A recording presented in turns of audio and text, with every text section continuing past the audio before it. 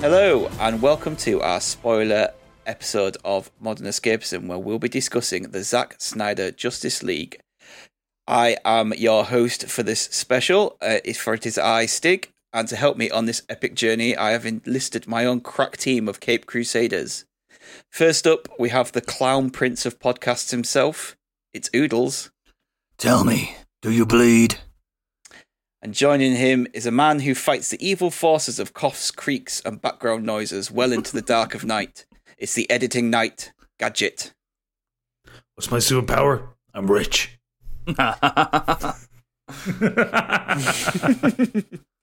So first off, if you haven't seen the Zack Snyder Justice League cut, then pause the podcast right now, watch all 4 hours, and then come back and listen to us discuss it. We'll see you in 4 hours, guys. Yeah. We'll be here. Right. You back now? Great. So, we are going to delve into Zack Snyder's Justice League. So, for those of you who don't know, this came about because after Zack Snyder had directed Man of Steel and Batman vs. Superman, he began his Justice League project. But due to some tragic personal circumstances, he stepped down from the project, and Warner Brothers brought Joss Whedon in to finish the project off. And what we got was an absolute mess of a film.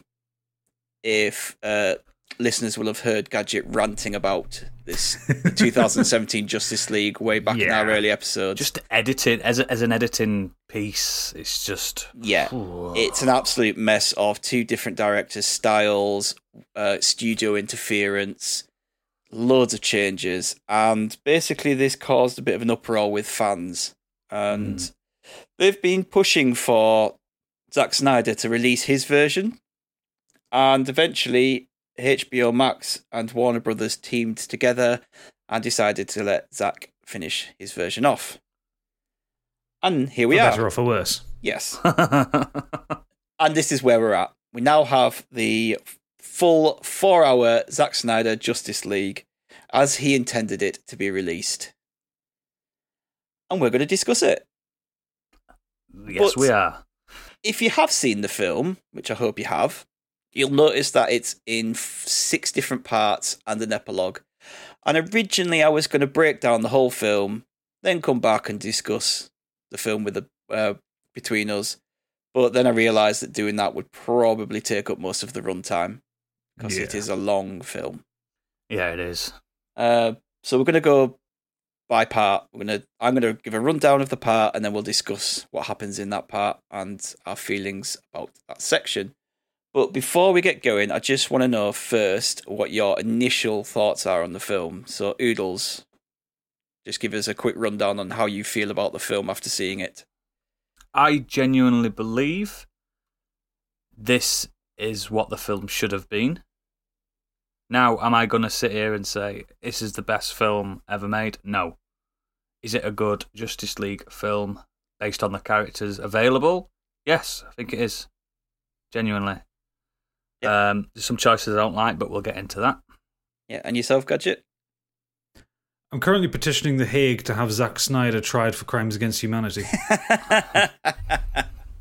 And I'm somewhere in the between. So we've got a great... Some great opinions going on here, I think. Good dynamic. A good dynamic, that's the word I'm looking for. Good job I'm here, guys. Yeah, it is. Right, so we are going to start off. I'm going to run through part 1, and then we're going to have a little discussion on that. Yeah. So part 1 starts with a recap of Batman vs. Superman. We see Superman dying, and it sends a shockwave around the world that wakes the mother boxes in Atlantis, Themyscira, and Cyborg's cupboard. Yes. We see Batman travelling over the mountains to a remote village where he's looking for the Aquaman. He has a discussion with Aquaman, who tells him to get lost, basically. Next up, we see Martha standing at Clark's grave, and we see her leaving the farm and find out that it's bank-owned and it's now up for sale, and she's lost the farm. Yeah.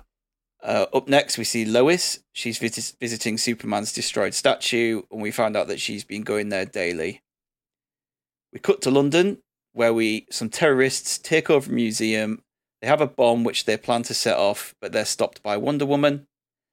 And then we're back to Themyscira, where Steppenwolf arrives with some of his parademons, has to fight the Amazons, chases them down, has another fight with them, but then eventually escapes with the first Mother Box. Right, so introductions to the characters of Aquaman and Wonder Woman there. I didn't particularly enjoy this first part.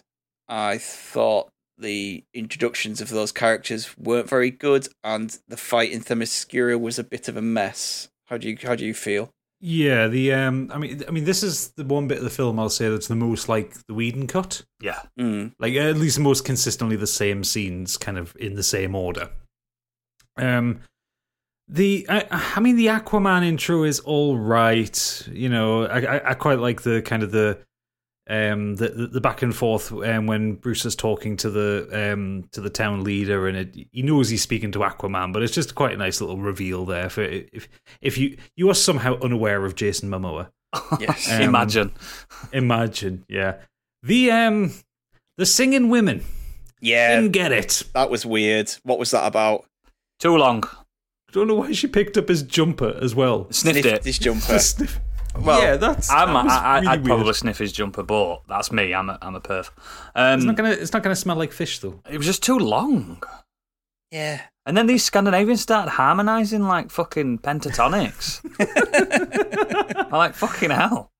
The thing is, I get what they're trying to say is like this like little village worships Aquaman because obviously he does a lot of good things Because for he them. comes on the king tide. Yeah, but the singing was weird. I don't. It's one of the there's a few scenes in this that I simply just don't get. Same. And I don't think it's a case of not knowing the background to the comic books. I think it's just a fucking weird choice. That's got nothing to do with it. Aquaman in general on this has got nothing to do with the comic books. I also find it really odd how Batman got there. Like Horseback. He's just traveling over these like. There is an These off-the-cuff huge comment mountains. saying that that no one's flown a helicopter over the mountains for years. Yeah, but it's like he's gone there on kind of horseback. On horseback with not a lot of provisions either by the looks of things.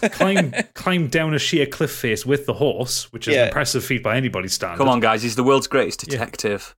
But then at the end of the I can't remember if it's at the end of this part or at the beginning of the next part. Anyway, you see him land at an airport in a helicopter. Yeah, in a helicopter. Yeah. The storm's magically gone away. That's prevented him from flying. Yeah, it's gash. It's proper. It's just absolute. I hated this. Yeah, I get that he's Genuinely. Batman, but like, I mean, Batman is human, and those were some pretty horrendous like snowstorms that he had to.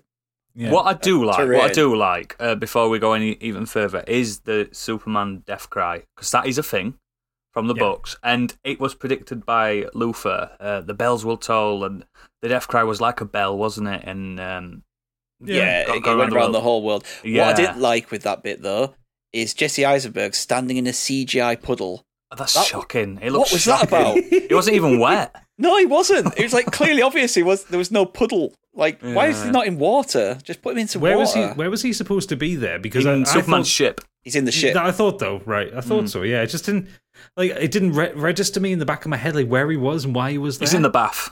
No, he's there at the end of Stood Batman up in his versus bath. Superman. I think that's where right. That's where we first see Steppenwolf as like a kind of a on that communicator thing that they use. Like, yeah. So I mean, then Aquaman obviously he goes off as a little. Yeah, it's not Icky Thump Slow-mo anymore, is it? When version. he dives into the water. Yeah, going back into just that initial opening establishing shot of when Bruce he comes out, he takes the goggles off, and then he kind of looks over the cliff.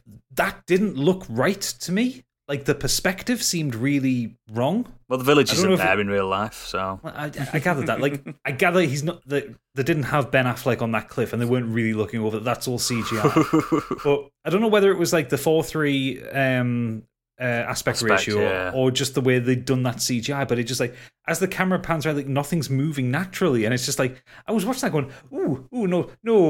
I didn't like it either. I didn't like any of it, any of that bit. I mean, we haven't touched quickly on the aspect ratio. Now, to start with, I was like, this is really odd. I do not like this because I'm not used to it. didn't bother me by the end. Like, no, you forget about it. After I kind of forgot about it, so it wasn't too much of a thing. There was a massive thing made about it, obviously, and I was like, "What the hell? Why the hell 4:3-ish ratio?" Isn't it for IMAX cinemas? Yeah.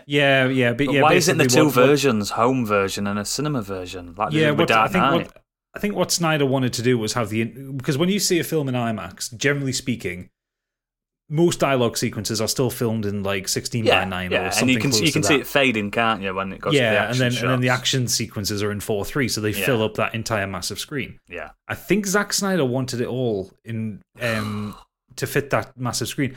I think that would have been awful to watch it on a screen that size. Absolutely. Because there is a lot of dialogue in this film. It's a chatter. It's a chatty film. I mean, it's a fucking 4-hour film. There needs to be a lot of dialogue to pad it out, but all slow-mos. I think, like, I've only seen a couple of films in IMAX, but like, you know, because you end up kind of sitting really back and kind of looking up above you and kind of, you know, stuff like that. It was same with Interstellar.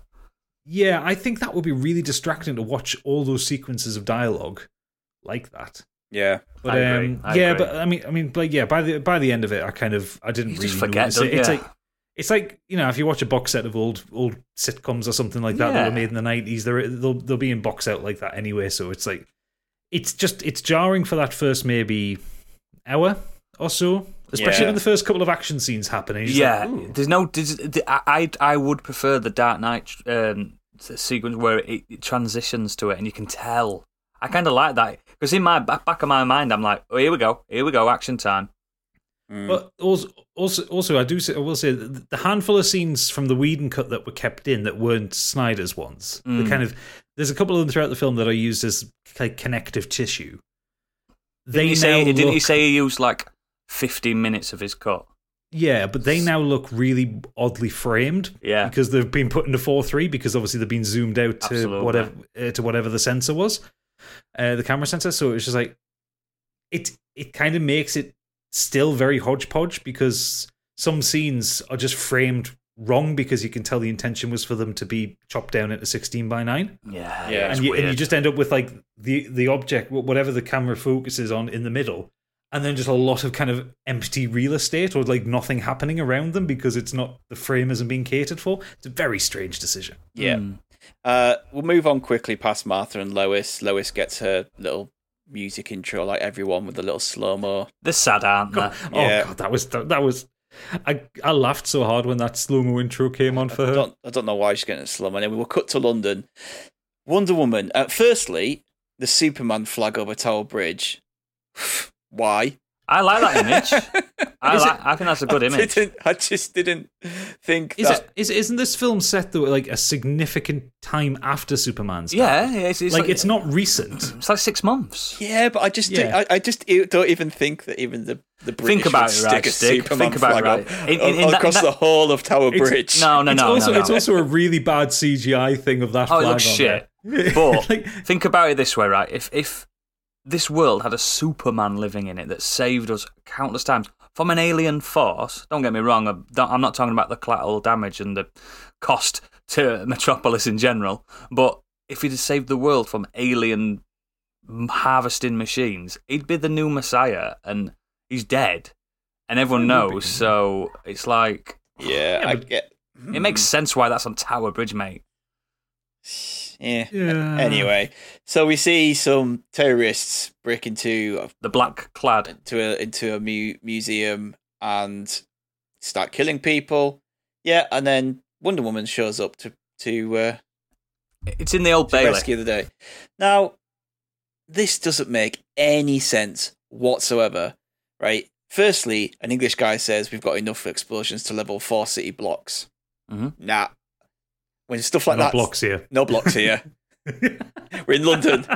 There's no blocks. Yeah. So that just made me laugh a little bit. But their intention is to just set this bomb off. So why is there a timer? Why are they even bothering? Why not just blow the bomb up?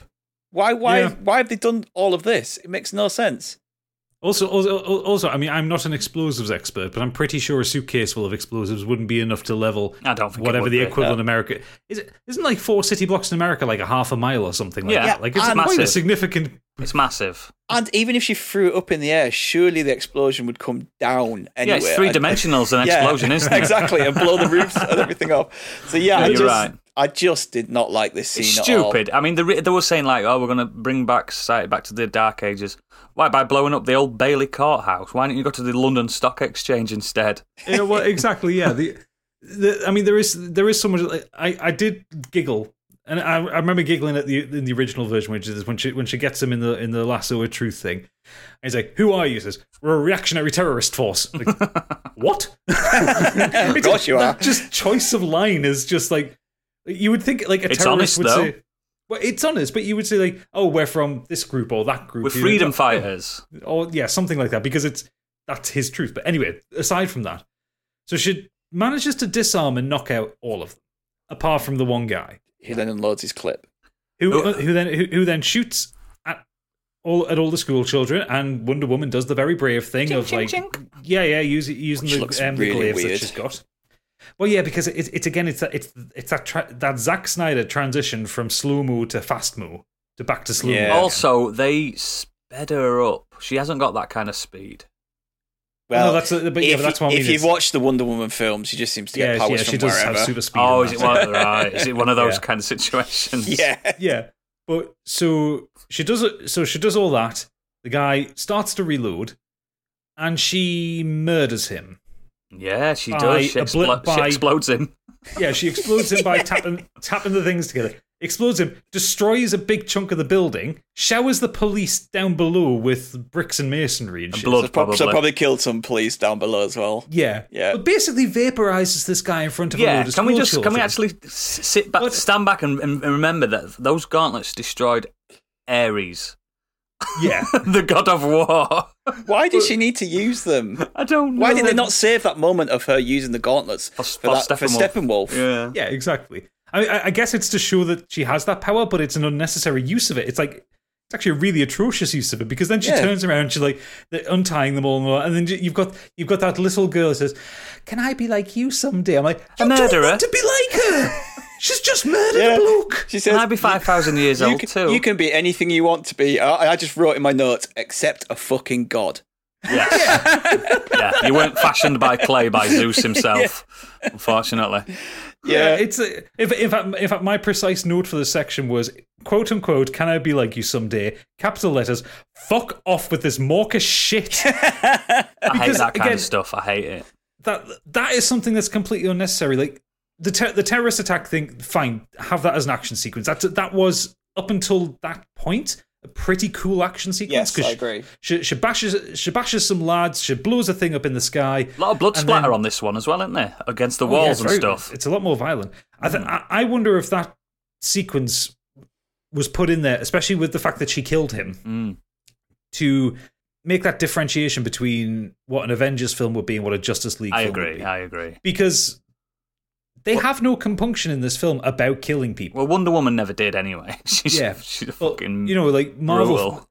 Marvel heroes go out of their way not to kill somebody. Yeah, that's true. Anyway, we'll move on quickly to the last section. So we're back in the Mascara, and the Steppenwolf finally arrives with his parademons, and they fight the Amazons.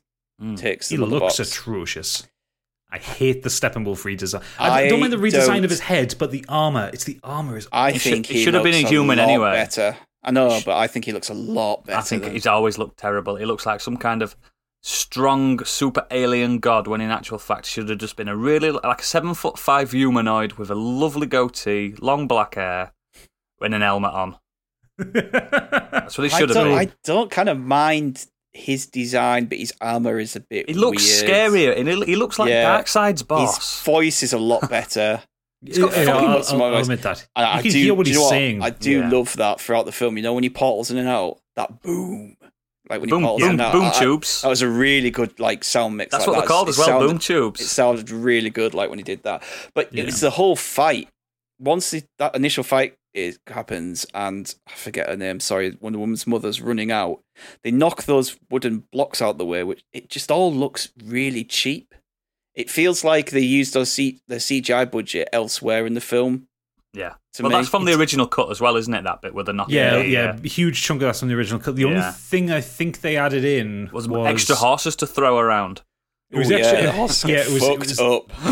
Yeah, there was picking them up. A couple of extra digital horses that unfortunately died. But seen when he went in the ocean as well. Yeah, when the rotunda collapsed in the ocean, that's new. But yeah, it's that looked like an Unreal Engine video. It did, mate. It looked very, and not a new one game-ish. either. Do you know what it reminded me of? Like, there's one point where she's riding a horse, and it's like a head-on of her, and then everything's happening in the background. It just reminded me of those old like 50s, 60s like films where someone's in a car, just sat, and they've got like something moving behind them. It just looked bad. I don't know why it looked so bad, but it also did that thing which I think there's some of the Avengers films are guilty of this one as well, where the fight seems to be extended by a few sequences far too long. Mm-hmm. Yeah, I'm thinking like when it's coming towards the end of it, when they're starting to get knocked off the horses, and then Steppenwolf is kind of catching up to them, and she fires the arrow into the box and pulls it along with her. It's like it's all these things that just keep extending the fight by another 30 seconds, and I remember getting to the point thinking, just kill somebody or fuck off. Do one of them. Stop extending it. He's also strangely bigger when it suits the film. Like he can pick two horses up. There's no scaling on him. He can pick two horses up in that scene, but then when he's facing up against Superman, he's only about a foot taller than him. Yeah. I find that very odd. Yeah, the without getting too far ahead, but there's the fight under Gotham Harbor. Like there's a couple of sequences where I think when he's torturing someone, he looks a lot smaller than when he's actually fighting. I wonder if it's the armor. I wonder if the armor jacks him up or something. The armor does flex a bit, doesn't it? The armor flexes with him. It gives him high heels. Yeah. So that's the end of part one. Steppenwolf gets away with. For my money, is the worst part of the film. Yes, I agree. Yeah, significantly. Yeah. So part two. Steppenwolf leaves and goes to what looks like an abandoned town next to a nuclear power station. Chernobyl-looking place, isn't it? Yep. Batman has a conversation with Alfred about the Flash and pulling his team together. The next scene, we're in the lab where Cyborg's dad, Silas Stone, works, and a parademon turns up looking for the second mother box. Yep. Back at Themyscira, we have the Amazons lighting the arrow to send out into the world of man to warn Diana that danger is here. Yep. She sees a news report on the burning arrow at work. Silas is in work the next day and is questioned about the empty box, which the mother box should have been in. But he goes home to have a conversation with Victor, aka Cyborg, and we find out that the mother box is there, which we did see in the opening section. We did, yes. Yeah. So Diana travels to Athens and goes down into the crypts. She opens up a secret door with the arrow, and inside is a mural about the mother boxes, Darkseid, and the war that happened before. Mm-hmm. There's a random moment with Aquaman saving someone on a boat. He has a whiskey, and then he takes his top off and goes back into the sea. And he looks fucking incredible. Yeah. Down in the ocean, he's confronted by Vulko, who tells him to take up his true position and warns him about the danger coming. Vulko doesn't look incredible. No. So he tells him to go to Atlantis and protect the box. Yeah. So Steppenwolf has a conversation with Desaad over some funky metal-like communication devices they have about collecting the mother boxes and winning back Darkseid's favour. Diana goes to meet Bruce and tells him about the previous war with Darkseid. We get a flashback that shows a battle of men, Amazons, old gods, i.e. Zeus and Ares, the Atlanteans and the Green Lanterns coming together to fight Darkseid and his forces. We see Darkseid finally finds the anti-life equation, but he's defeated, and the mother boxes are split up between men, Amazons, and the Atlanteans. Is this all in part two? That's a lot. That's all in part two. He doesn't find the anti-life equation. Oh, he does actually. Yeah, he does this early. Yeah, he does. Yeah, you're right. Which? Yeah, it's Steppenwolf doesn't find it. It's Darkseid. Steppenwolf finds it later, but yeah, that's it. Yeah, you're right. And somehow forgets. So this section really is all about kind of a little introduction to Cyborg. We get a bit of Steppenwolf's motivation rather than him just being I'm evil and I want to destroy things. We find out that actually he's doing it to win back Darkseid's favor. He's trying to get back in Yeah. Which What he I did. think is much better than the original film, because in the original film he was just evil. Yeah. I didn't mention Darkseid. Yeah, granted that's now just moved up a level, because Yeah, it's just Darkseid. Darkseid is just evil. Yeah. Well, you know what he did to Darkseid to make him want to get back in his favour. No, don't you? see, that doesn't get touched upon in this film. Oh yeah, so- I just knew it. That's so strange. It doesn't tell you why. Well, he murdered his mum. So Okay. See, Darkseid, Steppenwolf has a bit of. It's weird because Steppenwolf is Darkseid's uncle, by the way. Darkseid's uncle, and he has Yeah. like real daddy issues. Yeah, he but does. for his yeah. nephew. It's really weird. Yeah. Well, Darkseid wasn't the strength that he is now. But look, when he were fighting Ares and Zeus, he didn't have the Omega rays and stuff like that. Yeah, He wasn't the man that the creature that he is today. yeah. So I didn't really have a lot to say about this section. There was something that I really loved. Other than Jason Momoa clearly has it in his contract that he has to take his top off. There's an even Like, better thing. a lot. There's an even better thing than that. Ryan Chow is the Atom. Okay. Yes. That doesn't get even touched on other than... It's because I'm a nerd and I know that. Yeah. He's the new Atom, by the way, not the original Atom. Oodles is our resident DC nerd. comic reader, yeah, so he knows about this shit where I do not. So the boat accident thing with Aquaman is fine. I mean, that was it. That was in the original as well, I believe. Yes, it was in the trailers as well. Yeah, it was like a trailer shot.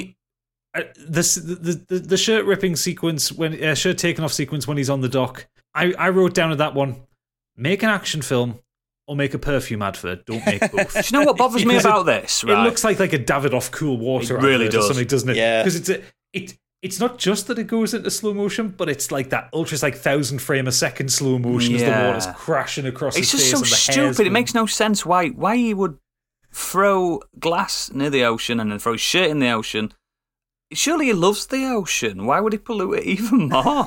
Why does he just keep taking his clothes off and throwing them away? What And why does he do didn't when he comes finish back that out the whiskey? water? He didn't finish that I whiskey didn't finish the either. whiskey. But he starts that whole sequence being quite comfortable swimming around in the water with his shirt on. Yeah, Yeah. very odd. It's not like he needs to get undressed just like, to swim. So you know, in Thor Ragnarok, Taika Waititi made Chris Hemsworth take his top off because he was just like, if Chris Hemsworth's in your film, you got to make him take his top off. Yeah. That's what it feels like with Jason Momoa. It's just like It's in his this contract, guy. This isn't guy it? is basically like built like a god, so we just need to show him off. It's in his contract. He's going to do it. Yeah, He's got his tattoos There's, out. There's a sequence early on in this chapter which, in fact, it's actually no, it's about midway through. It's after the parademons tried to do the thing and killed a guy and then buggered off, kind of thing, and it's when OSI is investigating. Yes. And this was just, it's not really a plot hole or anything. It's just it's just one of the boneheaded sequences, I think, that proves to me that Zack Snyder's not that good a writer. Yeah. But it's when OSI's querying Silas on what Star Labs is and what it does, after explaining who he is, what his government organization does, and what he's there to investigate, I don't buy for a second that that investigator wouldn't know what Star Labs is. Because if he's been sent to investigate something like that, he should know what is there. Yeah, it's Star Labs is a public funded labs as well in DC universe. Yeah, It's not. but within that universe, it's like they're a public company, but they do contract work for the government. Absolutely, yeah. And it's also quite famous that building is there that has Superman's ship in it. Yeah, they got the fucking contract to look into it. Exactly. So OSI would go. The OSI agent should go, oh, I'm going here. This is where Superman's ship is. This is where they do a lot of top secret research that we know about. Yeah, I agree, mate. It's so Hi, weird. Silas. What do you do here? And they keep saying, this is Ryan. He's really into atomics and stuff like that. This is Ryan. Ryan! That thing reminded me so much of The Dark Knight Rises, where you get at the very end Joseph Gordon-Levitt's character. So how are you doing, Robin? Yeah. Yeah, I did quite like though when Diana finds like the drawings and stuff of that. If you've compared that to Joss Whedon's version, it looks so much better. Joss Whedon's paintings look like a child drew them. So Doesn't really tell the fact this moment is especially, this is basically because we needed someone for exposition when they all got together, didn't we? Yeah. This is the Themysciran version of here's all the plot, and now Wonder Woman. He's going to tell Batman. He's going to tell you all. He's going to tell Batman, and once Batman knows something, it's down in his supercomputer.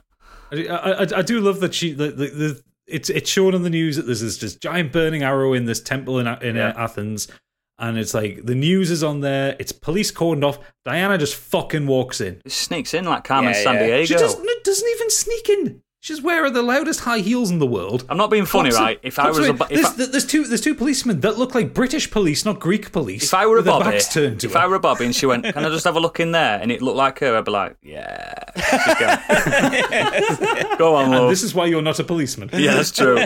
But and then also conveniently, right next to that temple is some homeless guy's stand, which happens to have a can of petrol, some rags, and a 2x4 that she can make a very convenient torch out of. And then the last one, I mean, the last just stupid, and this is a technical CGI thing, but I love when she does the drop into the cave. Yep.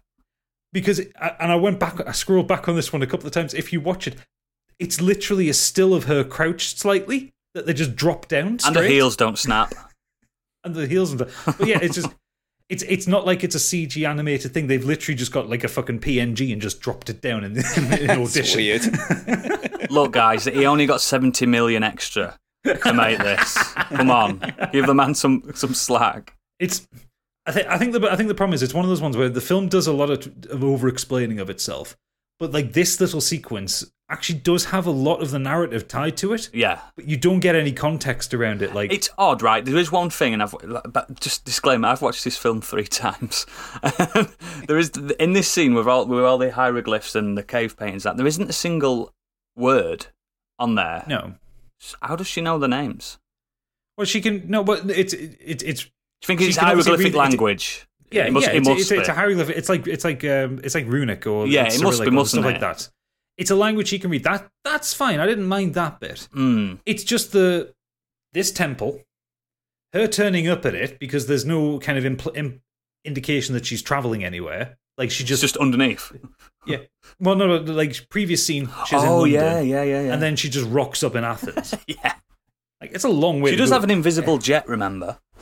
Not in this point. Well, she does because she gets into Wonder Woman 84. Yeah. Okay, regardless of that. So you can pack it anywhere. But so I quite liked Steppenwolf's sort of conversation with Desaad. Kind of like we said, it gives him a bit more. I'm just glad Desaad's in the fucking film. Gives him a bit more motivation. What is with Desaad's voice actor? It might as well be Niles from Frasier. God knows. I don't know. It's so given the design of Desaad, it's just like the voice just doesn't match. It's very high pitched and a bit whiny. I don't know why. This is me being nitpicking. So why is Desaad being the envoy of Darkseid when Desaad's the torturer for Darkseid? So it'd be is that what he is? Is he? Yeah, it'd be someone like Granny Goodness talking to Steppenwolf instead. So I think they picked him because he looks cool. I do like the look of the communication device. I like the way it kind of just pulls itself out of the stone, and I think that's really cool. Until I tell you what it's called. That device. What's it called? The mother communicator. Oh, fuck's sake! I like it a lot less now. Yeah, exactly. That's why they didn't name it. It looks cool. I quite like the way that it looks. One thing I do like, however, and I might as well point out at this point because Steppenwolf's in the right place. They dropped the family in Chernobyl storyline. That's one of the best decisions they've done. Yeah, having that place abandoned was so much better. It just you didn't in the Joss Whedon one. I don't want to bog down too much in Joss Whedon, but you didn't need that whole what felt like a good 15 minutes of the film following that family as they were hiding in a shack. We didn't need that peril. We didn't need that peril. Yeah. So because apparently power station. Apparently the parademons can break into a secure lab with like probably high-tech walls and windows and stuff, but they could never break through a door to get this family. They also got rid of the parademons feed on your fear. And that was instead they feed on the energies and memories of the mother box, which makes more sense. Yeah, like so then finally, like sniffer dogs.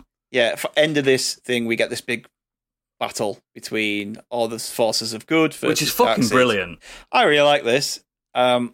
It's got a bit of some of the CGI is a bit shonky. It's very dark. Turn up the lights a little bit, Zack, please. Do you want a bit of an Easter egg as well? But I'll just quick about what I did like is I do like that they, even though he's just CGI, they brought David Thewlis back as Ares. Like yes, they did. Yes, they did. Actually had him as Ares rather than just being whatever random they were good person they could have put in. The use of having the way he's designed Zeus, and it's just like, okay, so yeah, we're just reminding us that you did 300. Now, that's what it looks like in the books anyway. Yeah, Zeus looks like Hercules. How you think Hercules looks, basically. I'm very used to the more traditional way of Zeus looking. You know, beard, giant beard, hurling lightning. Basically, looks like God. What people think God looks like. Yeah. Go on, Edith. That look of it that they gave him just screamed going, I did 300. Ares has got a bigger. Ares is bigger in the comics than Zeus anyway, and Ares looks cool. He always has. So the Easter egg, the lantern, which was Yalan Gur, that lantern that was killed. Did you notice how the ring escaped? Zoomed off, yeah. That would eventually go to Guy Gardner, the second Green Lantern. It floats around in perpetuity until it finds someone with a lovely ginger haircut. Oh, lovely. That's the Easter egg. But yeah, that's the actual the model for that lantern, which I thought cool. I did quite like that when he defeated the lantern, though. He tried to grab the ring, and it was just if he'd have grabbed the ring, he wouldn't have needed anything else. Yeah, just zipped off. I think as well, there is one shot in that I did like, which is after kind of Darkseid's been defeated and they kind of drag him onto the ship, and you actually see him kind of lying on the floor, like bleeding. And like I say, it's before he was basically Darkseid at that point. But it shows his vulnerability. Yeah, absolutely. It shows vulnerability, but it is something that you never really see with villains in superhero films, because when they generally get defeated, they tend to get obliterated into nothing. Yeah, but it's nice. I do like seeing a battle like that where the baddie loses and has to regroup. Mm-hmm. Well, I think also just the way they did the special effects on him and the blood and all that. It looks good. I thought that looked gory really good. Fuck. And I do, for its faults, I do like Darkseid's design. I know he's a bit Thanos-y, and I know he's a bit. Thanos is a bit Darkseid, you mean? Yeah, we know. Yeah, but you know what I mean. It's like they're all much of a muchness. I know there's a lot of similarities to a lot of other things within Darkseid's design, but I think it might just be like the tunic outfit that he's wearing. It might be the half helmet that he's wearing and that kind of thing. But I do like his design. I think it's maybe not as quite as iconic as Thanos, but I think it's got some legs. I mean, in general, Thanos is a better nuanced character anyway. He's got more depth to his character. I mean, Darkseid is just evil. Darkseid reminds me more of Apocalypse in the way it looks as well. He's from a planet called Apocalypse as well. Yeah. I think did Apocalypse come after Darkseid? Yeah, way after. Yeah, but I really like that fight. I thought it was pretty well done. I did put in my notes as well. Darkseid's entire motivation is simply to conquer. He's literally the most basic antagonist ever made. At least Thanos had an ideology he was working from. Well, that's Darkseid's downfall. Before he was called Darkseid, he was Uxas, and his downfall was his sheer fact he just wants to be a tyrant. He just wants to rule everything, and that's his downside. Because how can you be omnipotent and omnipresent when you physically can't be omnipotent and omnipresent? You can't. You know what I mean? You can't will it. What I haven't said here actually was that this section also told us what the mother boxes are and what they do. Yes, supercomputers. When they come together and they align, they basically scorch the earth and all living creatures. They're basically big RTX fucking graphics card things. Yeah, they'll basically turn everyone into parademons, basically, right? Yeah. Humans turn into parademons. Weak-minded things turn into parademons. But like, let's say a metahuman like Superman would just be Superman, but under your control. Yeah, that kind of thing, which we kind of see a little bit with. Exactly. Anyway, this bit made me laugh. So the boxes are all split up after the war. The Atlanteans and the Amazons put these things in some really secure-looking areas. And what do the humans do? Dig a hole. Dig a hole. They learnt nothing from Tolkien. It wasn't even a deep hole by the looks of it. Nah, we're about a foot down. I literally can't remember. Did they get rid of that sequence where it looked like a fucking Lord of the Rings walking party digging a hole over it, or was that? No, it was in there. It's in there. They're all like I don't stood remember around being like, in there because I remember laughing hard at it in the Whedon cut. Well, they did No, exactly what they so did on bad. Lord of the Rings, and some went to the men. Don't give anything to man. No, We're you not don't. trusted with power. I don't We're not understand trustworthy. why. I don't understand why Zeus wasn't given it. Because there is a reason, but they don't explain it in the films. He doesn't believe himself petty enough to want to fuck about with that kind of thing. Yeah, That's I get hubris, the impression basically. I get the impression that Zeus and Ares probably didn't want to really be involved. But Yeah, they just not kind at all. of Not at all. thought, oh, "Fuck, we better do something about this." Well, what happened was they promised a lot of sacrifices and stuff like that afterwards, and a lot of favors. Like, remember that time when we helped you save the world? Can we have those babies now with you? Amazons, because gods love to go down to mortals and make babies, don't they? Demigods. So there were a lot of that happening. Trust me. Okay.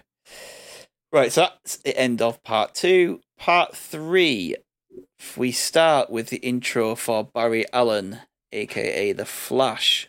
The fastest man alive. He's going for a job interview in a pet shop. Pet grooming thing. He bumps into Iris.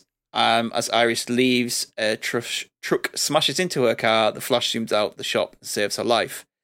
Steppenwolf drags some Atlanteans out of the sea and uses a mind device on them to find out where the mother box is under the ocean. Mm-hmm. Bruce and Diana look at some videos of the Flash and Cyborg as they start to look at new members for the team. Then we get a flashback to Cyborg's footballing days in college and how he ended up as Cyborg. So him and his mother have a car crash on the way home. She dies, and he's about to, but his dad vows to save his life. We He then loses have two limbs as well, doesn't he? Yeah. Loses He half uses his a body. lot. He Yeah. uses a lot. Yeah. And then we have a scene where Cyborg finds out about his powers from his dad. Yep. And then Barry visits his dad in prison, and from there he goes home, and Bruce is waiting for him and recruits him to the team. Yep. Diana is back at the Batcave with Alfred, and he's showing her some of the fancy gauntlets he's making, and she starts to look for Cyborg. The system's hacked into, and she's told to come and meet him, so she goes to meet him just for him to basically say he doesn't want any involvement. Yeah, I could have done that in an email. Yeah. Mm. Back at the lab with Silas and Ryan Chow, and they discover something about the alien metal and how it can be superheated. Which is to do with the atom, by the way. This is very important for later. Yes. He goes home and is inducted by a parademon. Mhm. Next thing we see Commissioner Gordon calling for Batman with the bat signal. And then we head back to Atlantis, where Steppenwolf has a fight with Mira and Aquaman and steals the second mother box. Oh, yes. He then gets the second mother box back to his base, which creates a force field around it. And then there's a load of talk. Oh, no, that's it. Yeah, that's it. That's the end of part 3, yep. So I'm going to go straight in here. I really like Ezra Miller as Barry Allen. I like Yeah, Barry Allen as well. I think he does a very good job as Barry Allen. I thought that whole intro sequence involving the slow motion car crash was a car crash, though. The music Yes, choice I as thought- well. Ugh. Hated it. Weird, sad music choice. But so And he picks that fucking sausage up. well, That does pay off with a nice little joke, though. I know. yeah, that pays off with the gag. But okay, so the sequence starts. Barry Allen walks into the shop as what's her name? Iris. Iris West. Yeah.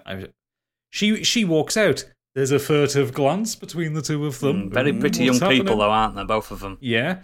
As Ezra Miller's bumbling his way through this interview, he sees her getting into the car. There's another little kind of nod and a wink kind of thing going. What's going to happen here?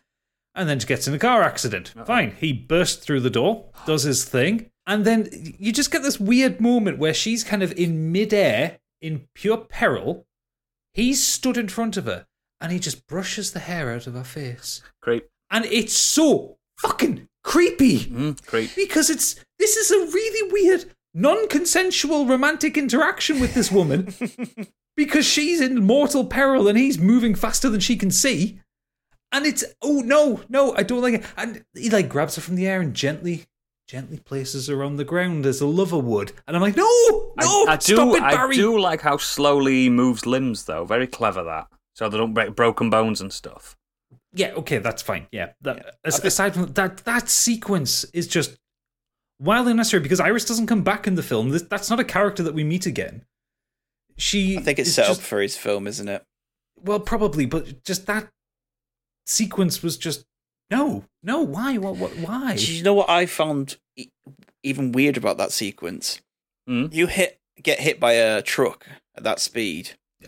She just, the look on her face just looks like nonplussed. It's because she sees him for a few seconds, doesn't she? No, but like if you even though she's slowed down, surely her face should be crumpled up or start contouring. Yeah, or in fear or but something. Then she wouldn't look as pretty. She doesn't. She's just floats in midair with her eyes wide open, strange. like nothing's happened. It's a really weird choice. Proper got the heebie-jeebies when he brushed that hair out. Yeah, I tell you what he does do that's fantastic, and they didn't do it in the Flash TV show. They haven't done it since the comics have become New 52 comics.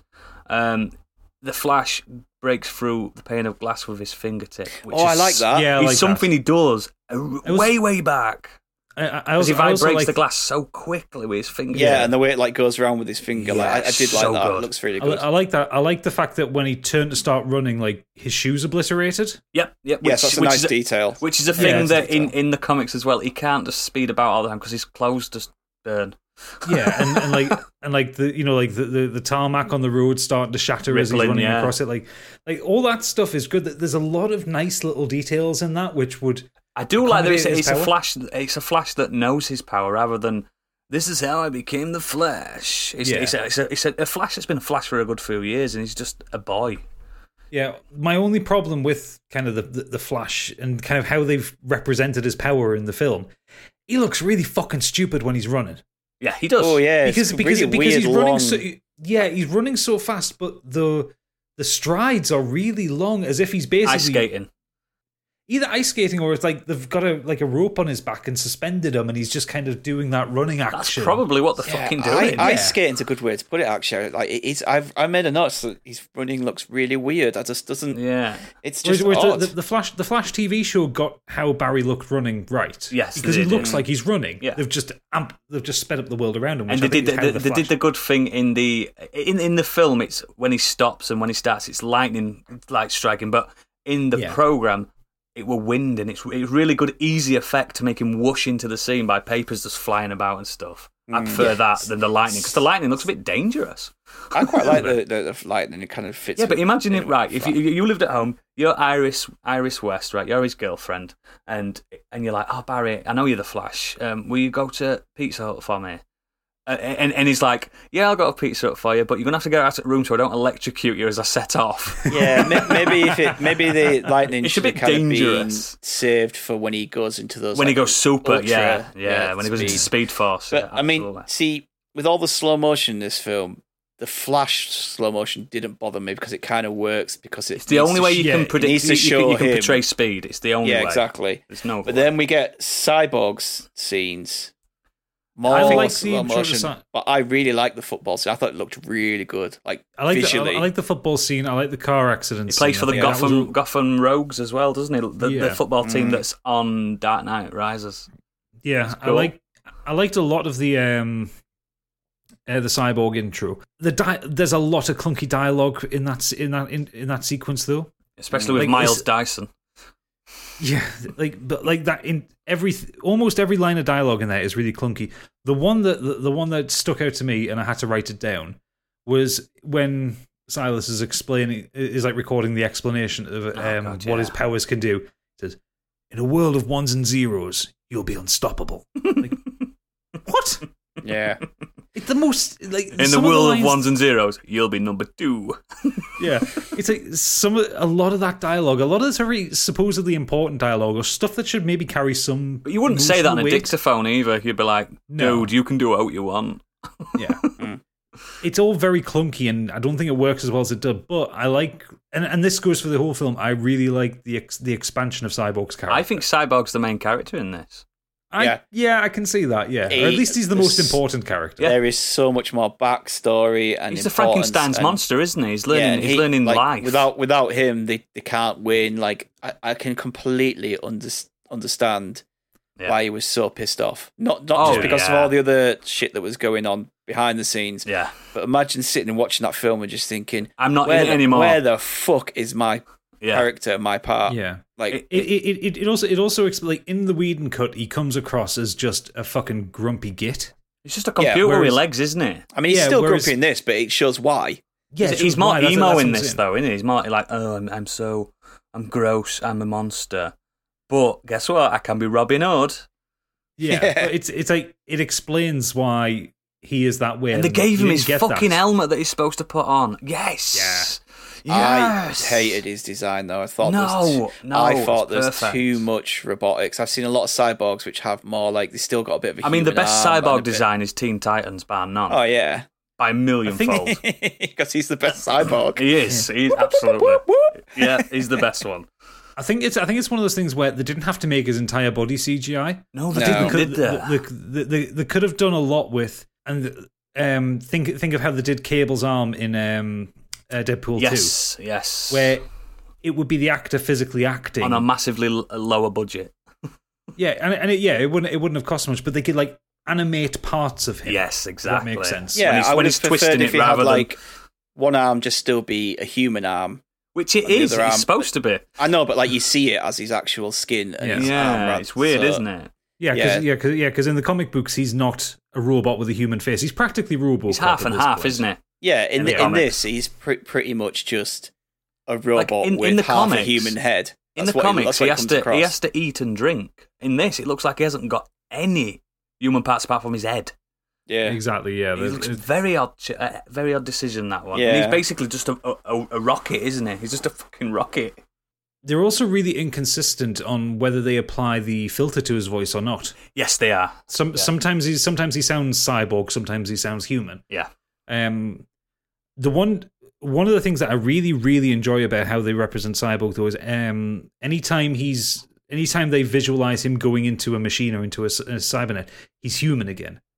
And I kind of really like that representation of his consciousness going. It's a bit like the it. Matrix, isn't it? It's what he wants to see himself as. I think that's a nice way of showing that this is what's happening. His brain is his human part, isn't it? Exactly. Yeah, it's its own self-image. Yeah, I do like the scene where he gives that woman. He's been watching that woman on the CCTV footage and stuff, and she's having financial difficulties and a life shit, and he gives her $100,000 and stuff like that. I like that. Yeah, that was a nice little touch. It reaffirms in your brain this guy's the good guy. Yeah. So I think Cyborg's he's done well in this cut, really well. So what I didn't mention in my little rundown there was that the dictaphone that his dad's given him to explain his powers, just before his dad says, "I've got a message from you from your dad." As a dad, he crushes that and doesn't listen to it, and we'll get back to that later. But and then obviously we get a bit more backstory about Barry and where he's at and what he's trying to do, because now he wants to try and earn some kind of law degree to try and help his dad get out of prison. Well, his dad tells him that if he put his mind to it, he'd be the best at absolutely anything he'd ever do. Yeah, but his dad's dragging him back. Not to waste his time. Yeah, his dad's dragging him back. Like everyone knows. You don't even need this. Everyone knows Barry Allen's dad's innocent. Yeah, it's Billy Crudup, for God's sake. He's a lovely bloke. Yeah, do you know what I mean? He's never hurt anybody. Yeah. There's a bit that we skipped over earlier on when Diana's talking to Alfred, and then you get kind of Bruce coming back into the sequence. It's when they're sat at the computer. There seems to be this attempt to try and force a little bit of sexual tension between them, and it's just no. They argued with each other in the Whedon version, which. Yeah, but they both touched the mouse on this, didn't they? Went, sorry. And Bruce says, it happens all the time. So, no, he doesn't, you fucker. You haven't had a girlfriend in years.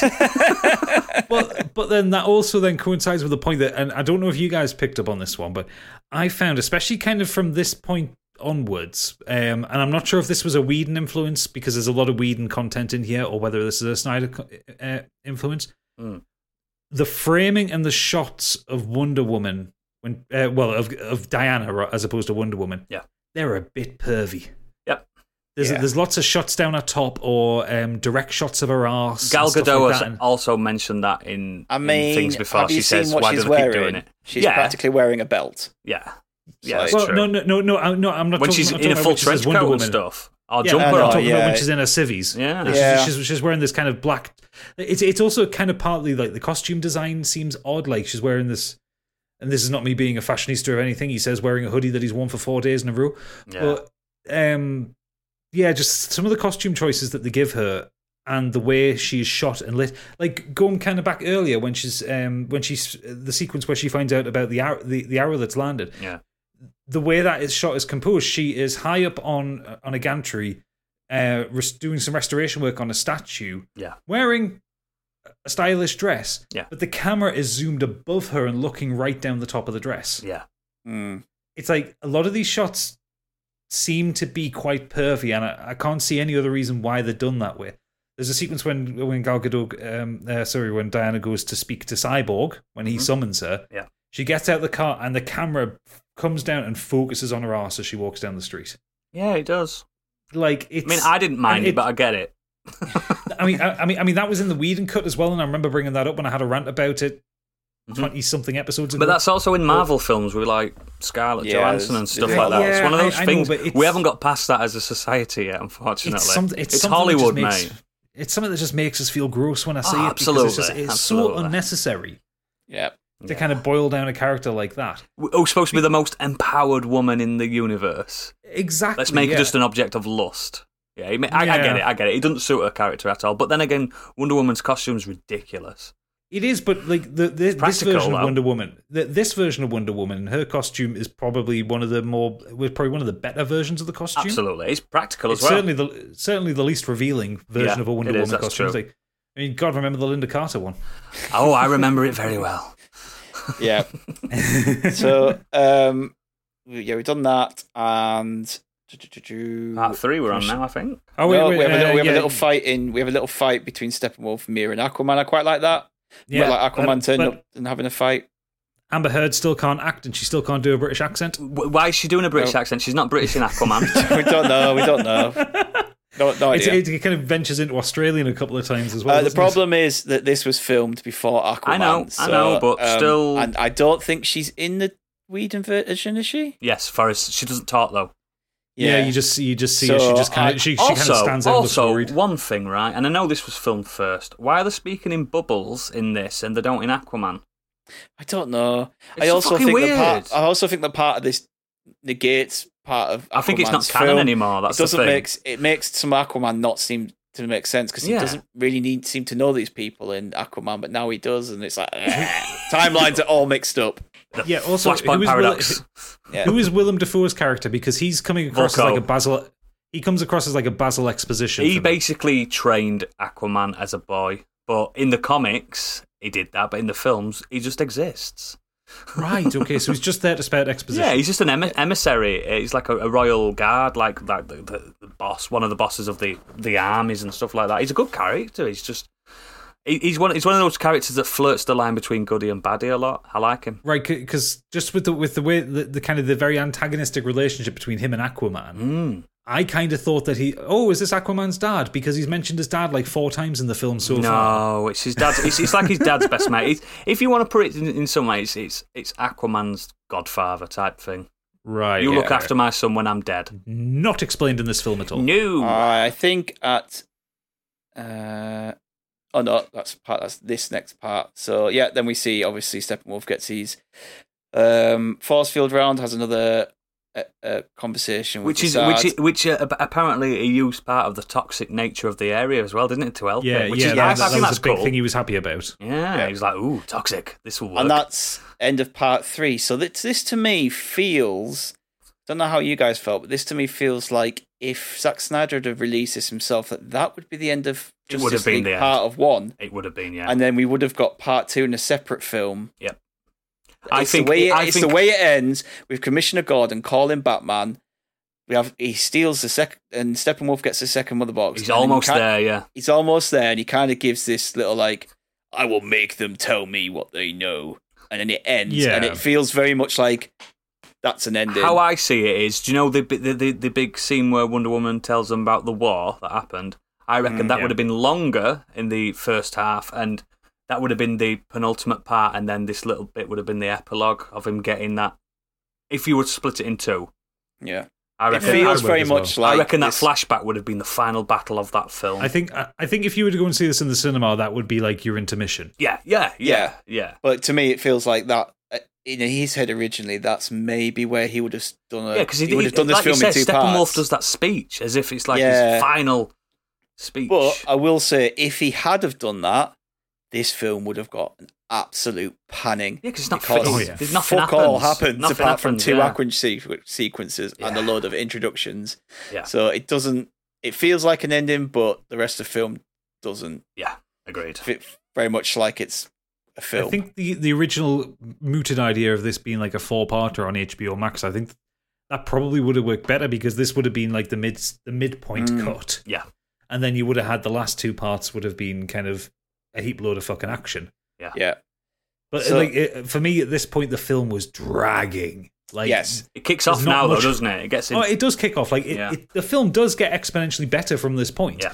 But getting to this point, God, I aged. I aged so much watching this film, and just from this first kind of 2 hours of it. Like, bear in mind, at this point in the film, we're about 2 hours in. We still don't have Superman yet.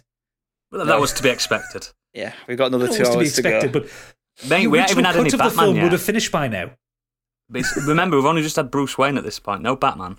Well, true, yeah, but the original cut of the film finished at this point. Oh, I know. Right, so part 4.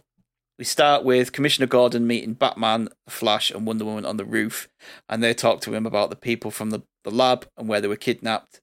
Cyborg turns up, saying that his dad's been taken too, and they figure out the hostages are kept in some tunnels that were connected to Stryker Island. Yes.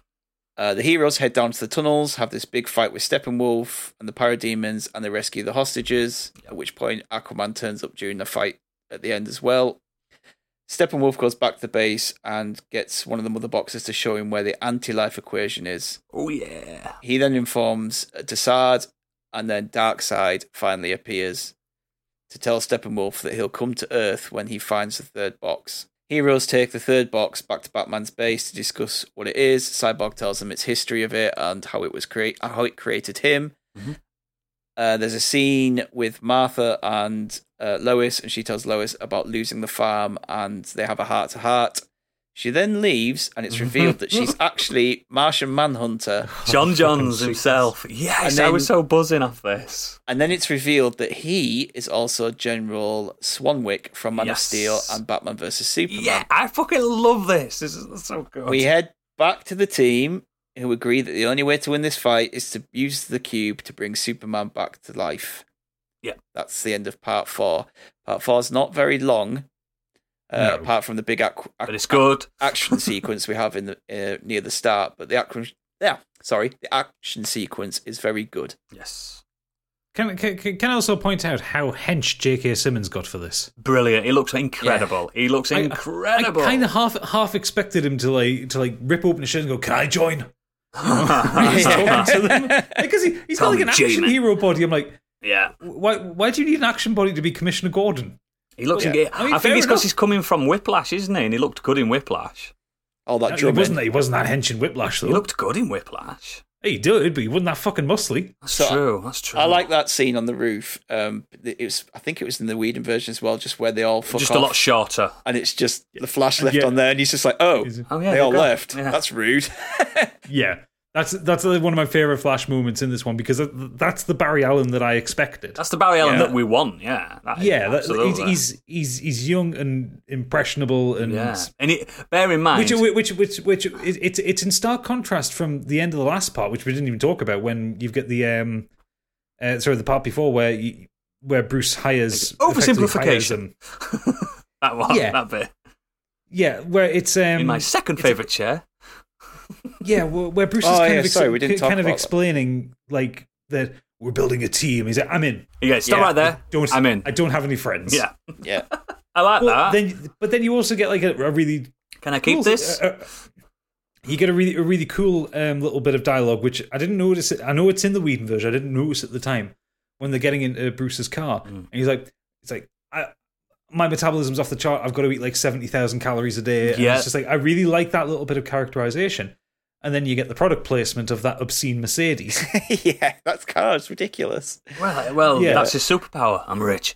The thing with the Flash and calories is a massive aspect of the actual character of the Flash, where in some stories, it's not been able to carry on because he needs a donut or something. Do you know what I mean? He just used all his calories, his fatigue. And I wish I could eat that much pizza and still and be that skinny. Well, just run it close to the speed of light, and you'll get. Yeah, you can still be skinny and have diabetes. So. The other thing with this sequence, though, that kind of I think pulls it down is, and I have to actually think back about the travel, because so far they're moving around a lot and they're not really telling you where they are, other than with context clues, like the fact that they're speaking to Commissioner Gordon tells you they're in Gotham. Yeah, fair enough, but there's no would it kill them to put a fucking title card on to say Gotham City? Stop doing Metropolis. that on things. I've noticed that a lot. But the problem is, I think that it was all filmed in the same city, because all these bits of the city that you see look the same. Well, can you remember? Did you watch Batman vs Superman? So in that film, Gotham and Metropolis are over the water to each other, literally over a harbour to each other. What? Yeah, really? Everyone knows it. When there's a scene where Lex Luthor's he drops Lois Lane off a building and. Superman's got to quickly fly down and catch her, and he comes up and says, I'm going to fucking kill you, I'm going to kill you, Lex. And then he goes, look over the bay, and there's a bat symbol over Gotham. So he's in Metropolis, and he looks over the bay, and there's a bat symbol in Gotham. So doesn't make sense, because they're meant to be like two opposing parts of America.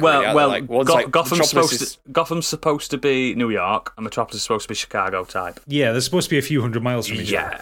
Yeah, but they're meant to be like ones... Metropolis always felt like it was a bit of a richer city. Gotham was a bit. Gotham's fucked, mate. Yeah. But also, so you think back to it, like the Bruce drives off with Barry, and then you get a sequence of them coming out of the Batjet. Yeah, I noticed that. Yeah, so that would then imply that Metropolis, that you need to Central fly. City, is quite far away from all this. Yes, and also that there is the implication they actually need to travel to Metropolis for the sequence getting Superman, because don't they all get in the jet because the jet wants to fly? The timing in it's worse than Game of Thrones, to be honest. I think they got there's a lot of quick travel. It's really, really difficult to work out where they are, and then you get this big fight under Gotham Harbor, and suddenly fucking Aquaman's there at the end of it. I'm sure we'll go through the fight, but Aquaman's there at the end of it. I'm like, okay, and I'm stealing this completely from pitch meetings, but is he just treading water outside Gotham Harbor? Yeah. just waiting for something to happen? Yeah, like the guy can fight outside of water, but just turns up randomly when they get, the bomb. But there's water involved. Missile goes off. I quite like the fight sequence. I did like Steppenwolf versus Wonder Woman. I thought it was really cool, apart from the dialogue. Can I just go back a second? Can I just go back to it a second to where you were saying that they went to Strikers Island under the water? Yeah. This is also going to blow your mind. So Strikers Island's in Metropolis, and Commissioner Gordon says it's in Strikers Island. So they went to Gotham to find out that they needed to go to Metropolis again. Why are they so close? I thought Strikers Island was just like a part of Gotham. No, it's Metropolis, and that's basically in this universe. Strikers Island is in the middle of them both. Okay. I think if I'm remembering right, though, and this might be me getting it completely wrong from the few comics I've read, isn't where Strikers Island's kind of represented to be in this film? Isn't that supposed to be Arkham Asylum? No. Because I thought Arkham Asylum was in the bay. There's two big prisons. There's Blackgate and Arkham, and they're on another island type thing just off the city, but not Strikers Island. Strikers Island's Metropolis. Okay. Yeah, the fight is good. There is some very stupid shit in it. There is one thing that I fucking love, which is Old Man Batman fighting. I love Old Man Batman fighting because it's that bit where it's crap in it, where there's a kind of parademon in front of him, and he shoots his bat winch thing up at the ceiling, and then just kind of jumps and kicks him through the door. Yeah, he just looks so slow and old. It's fucking hilarious. Ben Affleck's forearms in this are massive. I know, but this is supposed to be the man that 6 months earlier fought Superman. Yeah. And 20 years earlier was at his prime. Ben Affleck seems to Batman seems to get bigger in this as well, depending on when the situation suits. Like Steppenwolf. It's like he doesn't look very swole as Bruce Wayne, but then he's in the Batsuit. He's just like ripped, like absolutely hench. And that's a fabric suit as well. That's not like a Yeah. like a armor. He's not wearing armor in this. He's wearing fabric. So a couple of things that annoy me in this fight, like I said, the Steppenwolf versus Wonder Woman. I really like the matchup, but that fucking music every time she's on, that chanting. I get it. A couple of times it'd be cool. But every single that is the good theme. You mean the ethereal music that they put they're on? quite happy that they use sparingly. Yeah. But this chanting over everything Wonder Woman or the Amazons did just grated on me so much. It gets so funny. It's when it's in the last battle, and it's every time you see her, like every time the camera cuts to her doing something active, and it's They're really pushing Wonder Woman, weren't they? They're really pushing her, like, you're gonna love her. You're gonna love her. Yeah, and then they give us Wonder Woman 84. I've never seen it. Terrible. Yeah, but she also says, like, Steppenwolf is like, this one's mine. And she's like, I belong to no one. And I'm like, it's just such cliche I am dialogue. no man. Yeah, the one in the Eowyn line, didn't they? Yeah.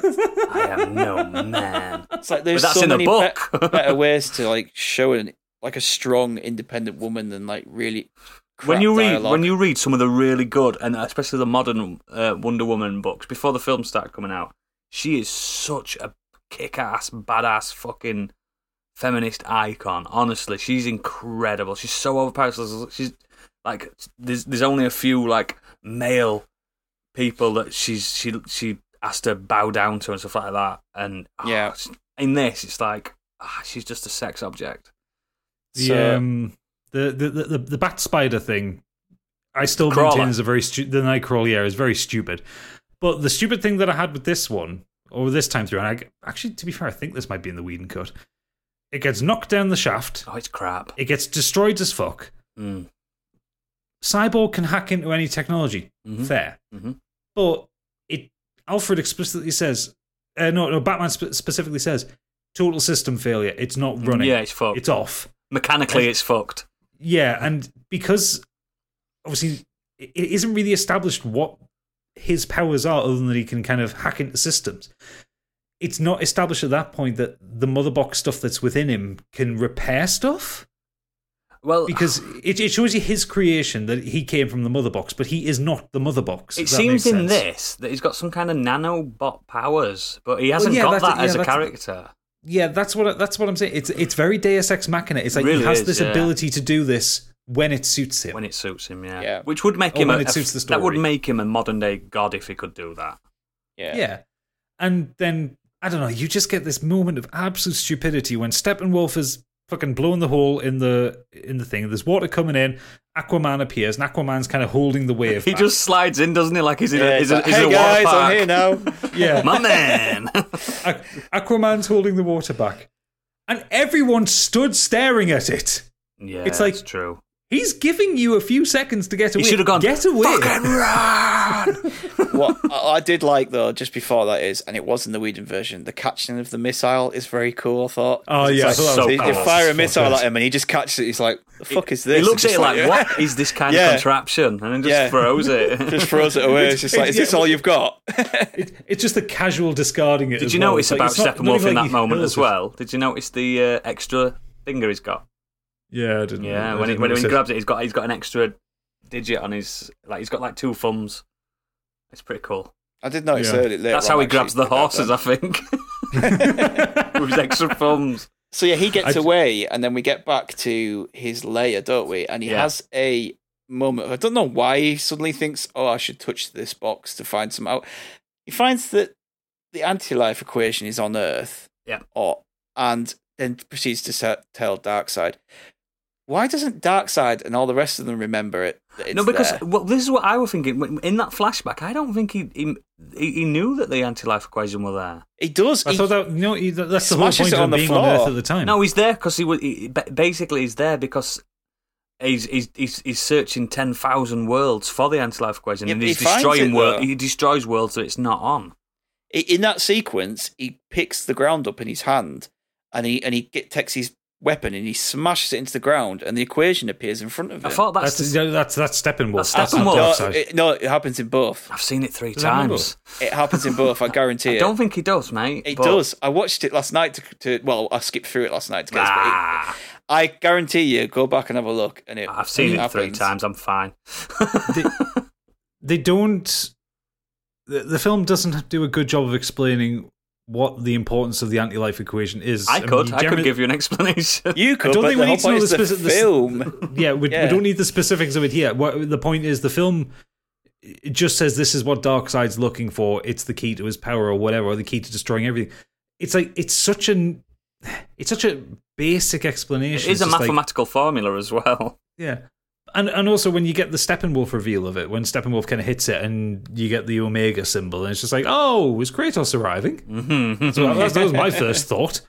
It's a very stupid MacGuffin, I think. I mean, it makes sense. It makes sense, like thematically in the universe, because the anti-life equation is the Omega, and the life equation, which is the opposite, which exists. It doesn't mention it. Is the Alpha? Nope.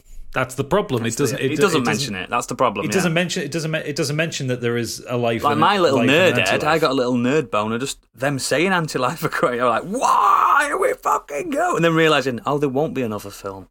Yeah. You see me watching as a civilian. Yeah, you're just like, what the fuck is that?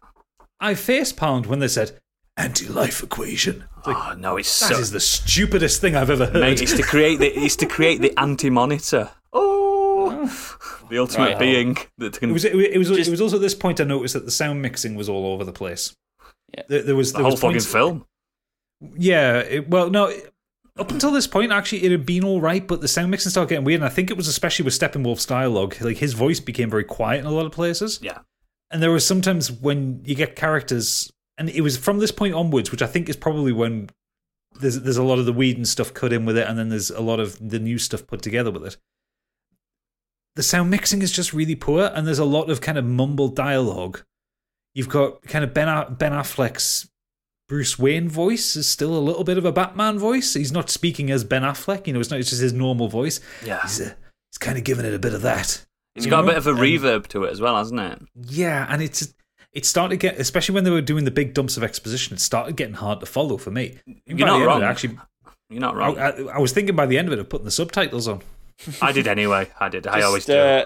Just before we quickly move on, I have checked, and Darkseid does find the equation when he arrives. I still don't think he does.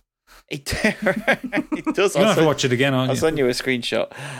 Anyway, yeah, and then we have this moment where Martian Manhunter turns up. I like it. I'm going to point out Amy Adams still can't act, and also She's this Martian, very good actor though. Not in this. Arrival. Look at Arrival. In this Martian Manhunter thing coming in, obviously it's completely unexpected for anybody, to be fair. It's supposed to be a twist. I get it. Kind of robs the preceding scene of any of its emotional weight, though. Yeah, totally. Like, how does he know all this stuff? How does he what, sorry? How does he know all this stuff? He's a Martian Manhunter, it's part of his power.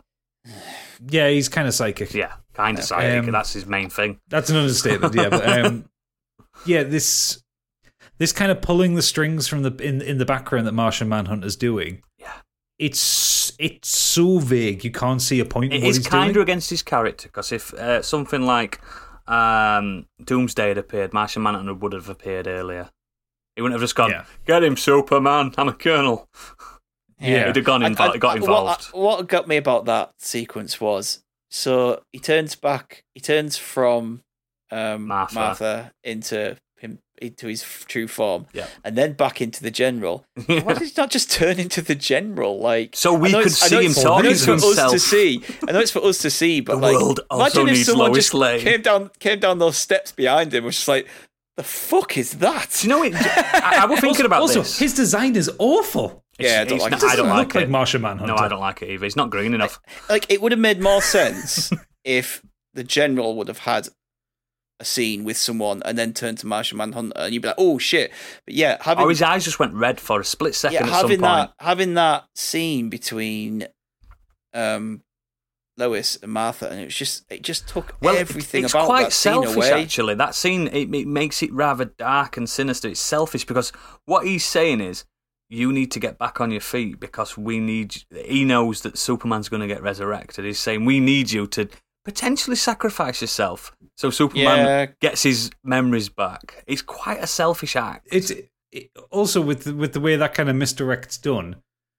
When we see Martha later in the film, I was thinking, is that the Manhunter or not? No, I don't think it is. No. How do we know, though? That's the thing. Well, yeah, that's it. How do you know? Because that sequence kind of comes out of nowhere. Yeah. Was Martian Manhunter always with Superman's dad all this time, all these years? Has he been laying next to a Martian? What happens if Lois brings that conversation up? She'll go, what? Martha, she's like, huh? She'll go, what the fuck are you on about? I was shopping. Yeah. I've been in Smallville all this time. So that's end of part 4. We'll move on to part 5 now. Oh, God, we've still got a fucking chunk of this film left. Oh, yes. We're getting there. We're riding it out. We're getting there, listeners. Right, so, part 5. They dig up Superman's body and take it to This is such a good part, by the way. This whole section's incredible for me. So they cut back to Lois, who wakes up and she opens a drawer. There's a pregnancy test in there. She then takes into the bathroom. Oh my God. So there's a bit of intrigue there. And then she heads off to Superman's statue.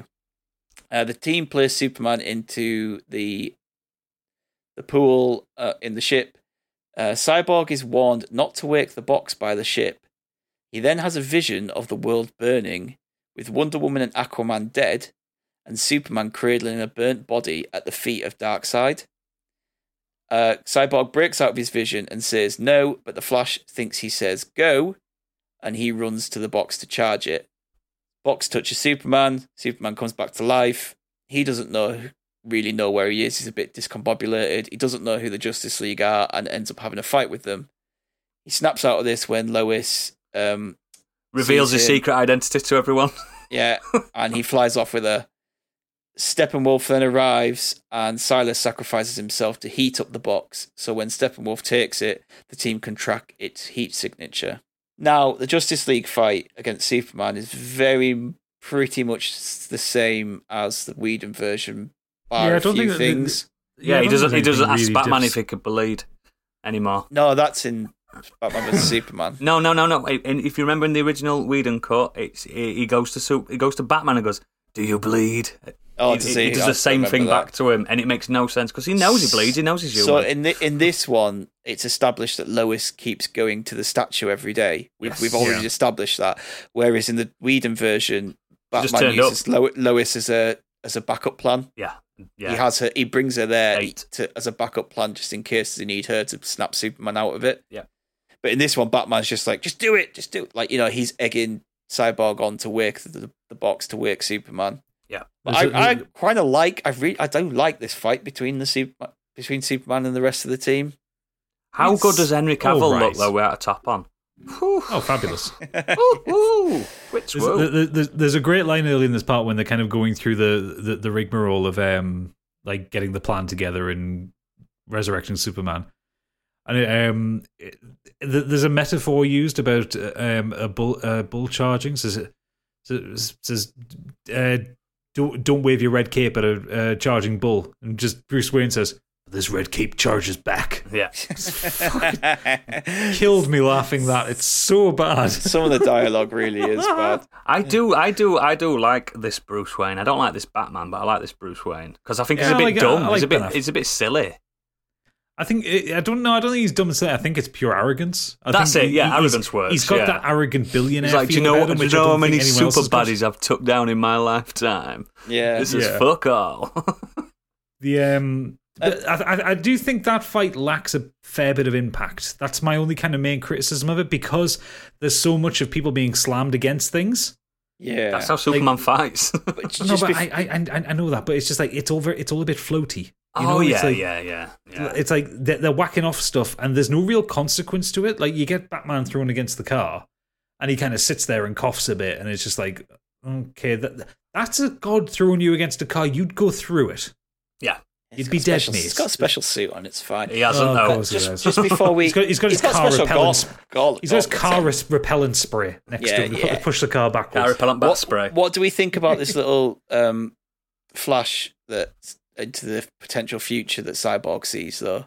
I think that's Wonder Woman. I is think dead. that's Zack's, Aquaman's dead. That's. I mean. Spoiler alert. This does happen in the books. This is Zack Snyder's way of saying we're not going to do another film, but this is what would have happened. I think that's how I see it. I mean, that's what he's obviously set up for future films when he did film. Yeah, this. but now it's like it's not going to happen. So we'll reveal. That's why I think the epilogue exists. It's like this is what would have happened.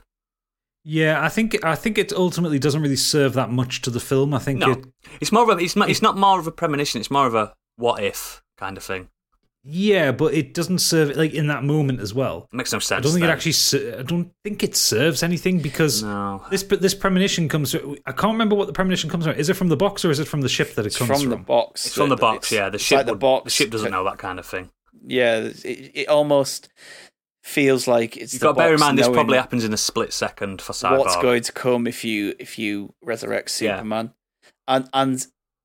Is the box sentient though? That's yes, they are sentient supercomputers, all of them. But the film doesn't establish this. It says they're supercomputers, and it says they are capable of doing great thing. I don't think it's mentioned. Is that just me knowing that? It could be just me knowing that. Happy to be corrected on that if I am wrong. If someone comments on that and says, no, it does say in this bit of dialogue that they're sentient, fine. But from my memory, it feels like because that sequence happens, I didn't know where that was coming from. Yeah, that's true. Maybe it's just something I knew. And then the go thing, that was just stupid. I thought that was pointless. Yeah, but bear in mind they're using Bruce Wayne tech communicators. That wouldn't be that spotty.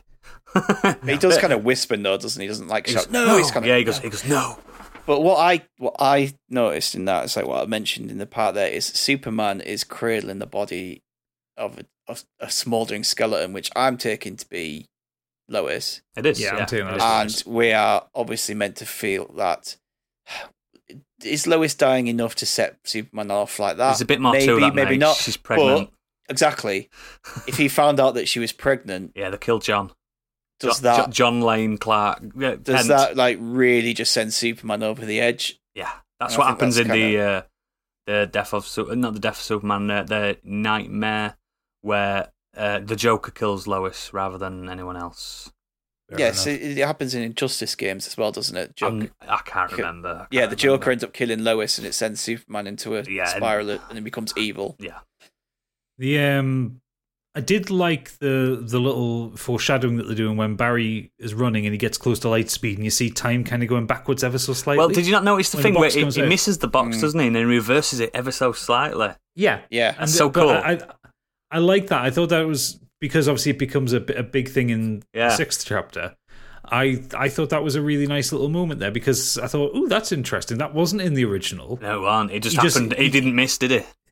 No, he sprints, hits the thing, and then classes through the other side of the ship. Yeah, well, they didn't do any of that time travel stuff in the Wii version, did they? No, they didn't. But I'm saying it's a nice setup. Flash and Superman were buggering off, rushing people out of the vicinity. Which makes no fucking sense.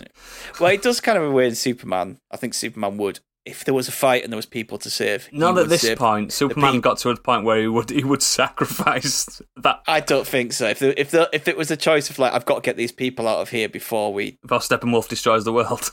Well, it depends at what point. I don't know. At what cost? I think that's just a case of I don't think that Zack Snyder gets Superman. I don't think Superman's the Boy Scout at this point that he was originally. That's the thing. I do, just getting back to that fight though, it does have one of my favourite moments of the whole film. Mm-hmm. And that's the bit where Superman has hold of Wonder Woman and I think Cyborg, and the Flash goes to run around the back of him, and you just see Superman's eyes move, and then the Flash's face is like, oh shit, he can see me. It's an incredible look on Henry Cavill's face as well, because it looks like he's smiling, isn't it?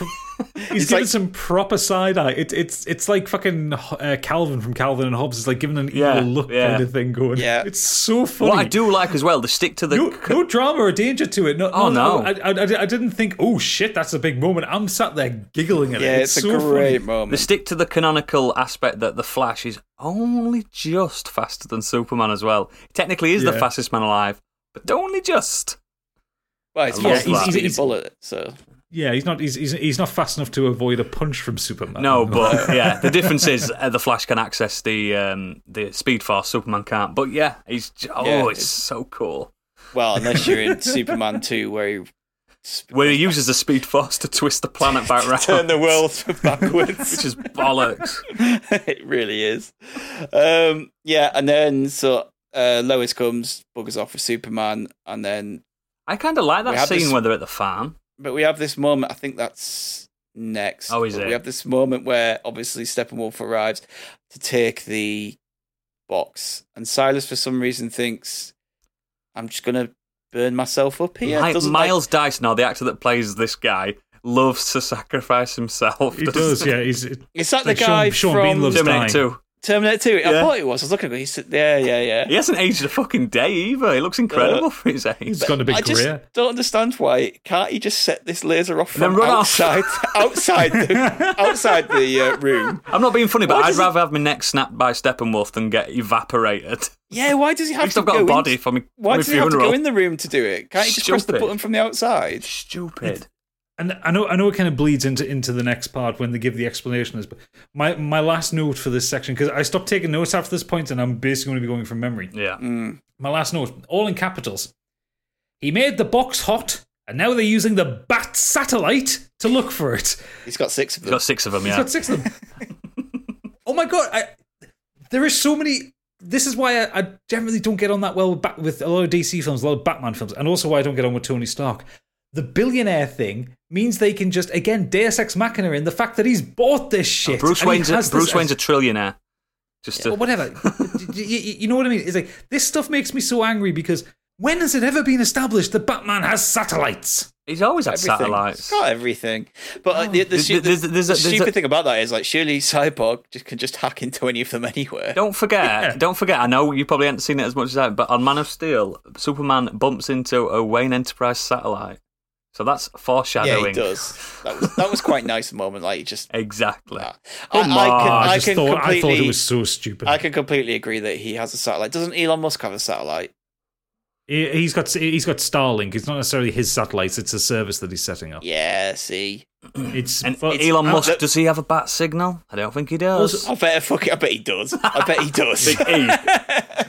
Also, don't bring Elon Musk into defending it. He's just as bad as Batman. He just probably has a lower body count. But I'm just saying that the point is that eccentric billionaires probably do have these. There is a sense of narcissism, isn't there? I have to have 6 satellites. Yeah, it goes back. It's like the fucking line at the end of it where he bought the bank. I mean, it's. Do you know? Just a bit of a sidetrack. Do you know when the DC and Marvel did that team up book and they all clashed with each other? And Iron Man obviously met Bruce Wayne, and rather than having the battle that everyone wanted, they just had a money off. It was so funny. So funny, like, I've got this much money. I've got this much just money. Throwing stood there with a sack of money. No, they were evaluating each other's assets. Oh, for God's sake. So good. Just imagine that in a film, like, all this shit's going off. Yeah, like, them two are arguing. Banging against each other, and then, like, it just comes back to them two sat at a table with, like, spreadsheets. That's exactly what it was. Look. And then Tony Stark saying, well, I can drink more whiskey than you, and Batman's like, no, I can drink more whiskey than you. Just absolute assholes being assholes. Right. Oh, we're getting close to the end now. Woo! Right, so we're on to part 6. Starts with Lois and Clark at the farm. She tells them about losing the farm. Lovely scene, this. Goes back to the Justice League. They're back at Batman's lab, tracking the mother box. Mm-hmm. We then go back to the farm where Martha turns up, and we have this lovely moment where her and Clark reunite, and all 3 of them have this hug. Then the team set off in the jet to the abandoned Russian town. Mm-hmm. Steppenwolf starts the process to unite the boxes. Yep. The Justice League come up with a plan to enter the base and destroy the boxes. Essentially, the Flash has to run around as fast as he can to generate enough charge for Cyborg to pull the boxes apart. Yep. Superman then goes back to the ship, and we have this voiceover moment where we hear Jor-El and Jonathan Kent. Basically, it's his little moral choice dilemma, isn't it? Yeah. As they're like he's conscious, like talking to him, and then he walks past a load of Kryptonian suits. Yeah. Eventually, he stops at one. Then he steps out of the ship, and he's got the black suit on. Regeneration suit. and he flies off to join the team after powering himself up with the sun, which I thought was very important. That's what the black suit's for as well. Yeah. More light. Yeah. And then Batman breaks through the shield in the nuclear power station, takes down the tower, which destroys the whole of the shield. Yeah. Big battle commences with the heroes and the parademons. Flash starts to do his laps around the town to create the charge. Yeah. Superman visits Alfred to find out where they've gone.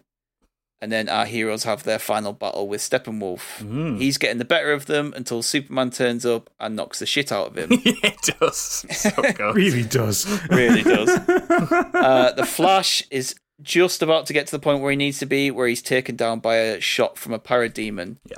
Darkseid's portal then starts to open and the boxes unite and scorch the earth. Yep.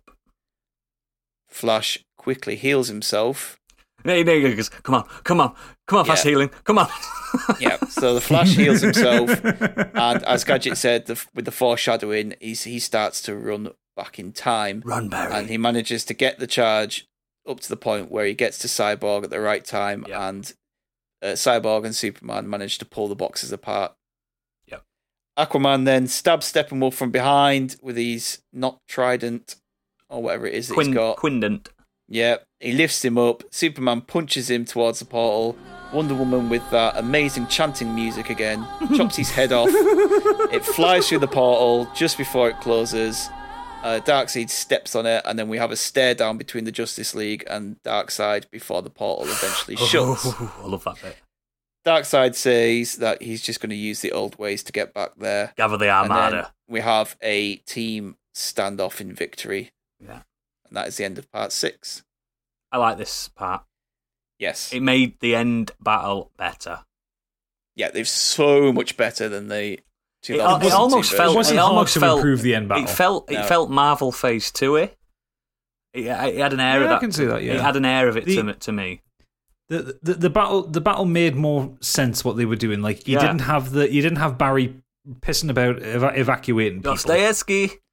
Yeah, you didn't have any of that. You still had Bruce kind of fucking sacrificing the jet that he's been pining over for the whole film because he just gets shot down immediately. Love that plane. Yeah, but then you get that pretty fun sequence of him like kind of driving through the town. He's having a whale of a time. Yeah, with Aquaman like stood on it. My man. Yeah, the whole thing with kind of Aquaman and Wonder Woman in the air. It seems that stuff just didn't, because neither of them can fly. Oh no! Wonder Woman can fly. Wonder Woman can fly. You remember in she can fly anyway. She just suddenly learns how to fly. And Aquaman can you? Yeah, but she's not flying in that though. I thought she was hooking onto Stormfly. It's not really like flying. She leaps, doesn't she, and like glides. Yeah. But with Aquaman, bear in mind, and it doesn't tell you in this film, he can use the moisture in the air to create ripples. Oh, fuck off! To make it as if he's flying. No, well, in this one, he does get propelled around a bit rather than flying. He gets thrown by the car. And then he surfs on a parademon through a building. And then the parademons pick him up. But then Cyborg helps him, and I liked it. I do enjoy Old Man Batman kind of climbing up the side of things. He's just punching parademons, taking their rifles off them, sitting on the standing gun. He's the MVP in this bit. People don't realise what he's doing. He's the MVP. He's doing some severe cardio. Absolutely. Going up there. But I just like the fact that you've got these actual gods fighting, and you've got Batman just. I'll get these guys. Yeah. There is one scene that I have to mention as well, because, like I say, I've seen it 3 times. There's one scene where they all like, right, Batman's like, I'm going to do this in car, and then you'll get in. And then they all go, okay, and then they all like fly off, zoom off, and then Batman just turns around and like waddles into his car like a human. It's as if he's looking back going, yep, I've got to hike it, guys. Yeah. It's such a good bit. It's so funny. See, people moaned about Batman using guns at this point, and I'm like... He did anyway at this point in the books. Because there is a Justice League cartoon where he comes against the parademons, and he'll kill them any time. Offered a gun, he's like, no, he doesn't. He says no, and he basically fights them by hand. But in this situation, he's not going to be able to do that. They're not fucking human. Yeah, they're shooting him with a gun. Yeah, like, if he doesn't use one, he's dead. Bear in mind, right? This is getting nerdy again. This is Dark Knight Returns, like Alan Moore. This is stuff where he's been off duty for a long time, and he comes back, and there's been wards that he's lost. He's lost one of the Robins. You know what I mean? he's not arsed. He just he has lost to Robin, hasn't he? Yeah. So it's established in exactly. I think Batman versus Superman. He loses his moral compass the later he gets on in life, Batman. And by the time, I mean, the run's finished now, but by a certain point, he's killed a lot of his enemies. Killed. Yeah, because he just thinks, fuck it. Yeah. This whole sequence works a lot better for me. There's still a lot of stuff I find a bit dumb in it, but I really like the way they use Barry Allen for it. Like the idea of him building up this charge, which we've established that he needs to do. He needs to get at a certain speed. He can build up electrical charge faster than light. And then he can kind of punch Cyborg into the Mother Cube. Yes. Yeah. I like that. I think that is some decent storytelling because that's been established throughout the film that this is what can happen. Yeah. It sounds like I'm fucking praising GCSE writing here because that's what it kind of feels like in places throughout this film. Oh, it's very easy, isn't it? It's easy writing. There's nothing extraordinary about it. Yeah, I like how that's kind of built up. I like how you get the payoff for that one. I like the kind of the slightly timey-wimey travel-y stuff that goes on with it. I think the fight loses its impact when Superman arrives. They always do in DC. Yeah, because I mean, Superman is a god. He's the god. He's the most overpowered character in all comic books. Yeah. So he's One Punch Man. The fight between Steppenwolf and the Justice League without Superman is actually kind of tense. Yeah. Because they kind of it's a lot of blow trading. I think they could have still took him eventually. Eventually, yeah. I mean, the thing is, he's powerful. He's not a god, though. No, he's not. No, he's just a very strong alien. Yeah, and they're chipping bits of his armor off and all like that, and he starts looking better with less armor on. Yeah, fucking hell. But they're knocking each other back and forth, and then Superman comes in. And granted, Superman, he throws a good punch. The man can punch. Don't get me wrong. Yep.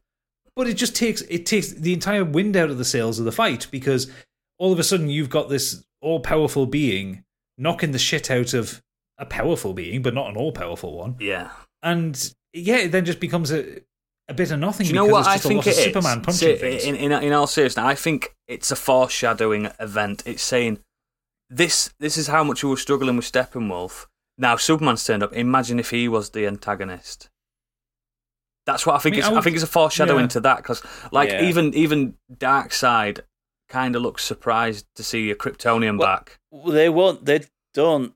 I'm sure it's mentioned that they won't. Don't want to go to Earth. Oh no, Superman. Yeah, if there's a Kryptonian, Superman is the reason why why Earth was stayed away from so long. A Kryptonian, basically, in the law, any Kryptonian that's in the presence of a yellow sun, there's just no point in going near. Like Goku in Dragon Ball Z, there's no point in going near. You're not going to win.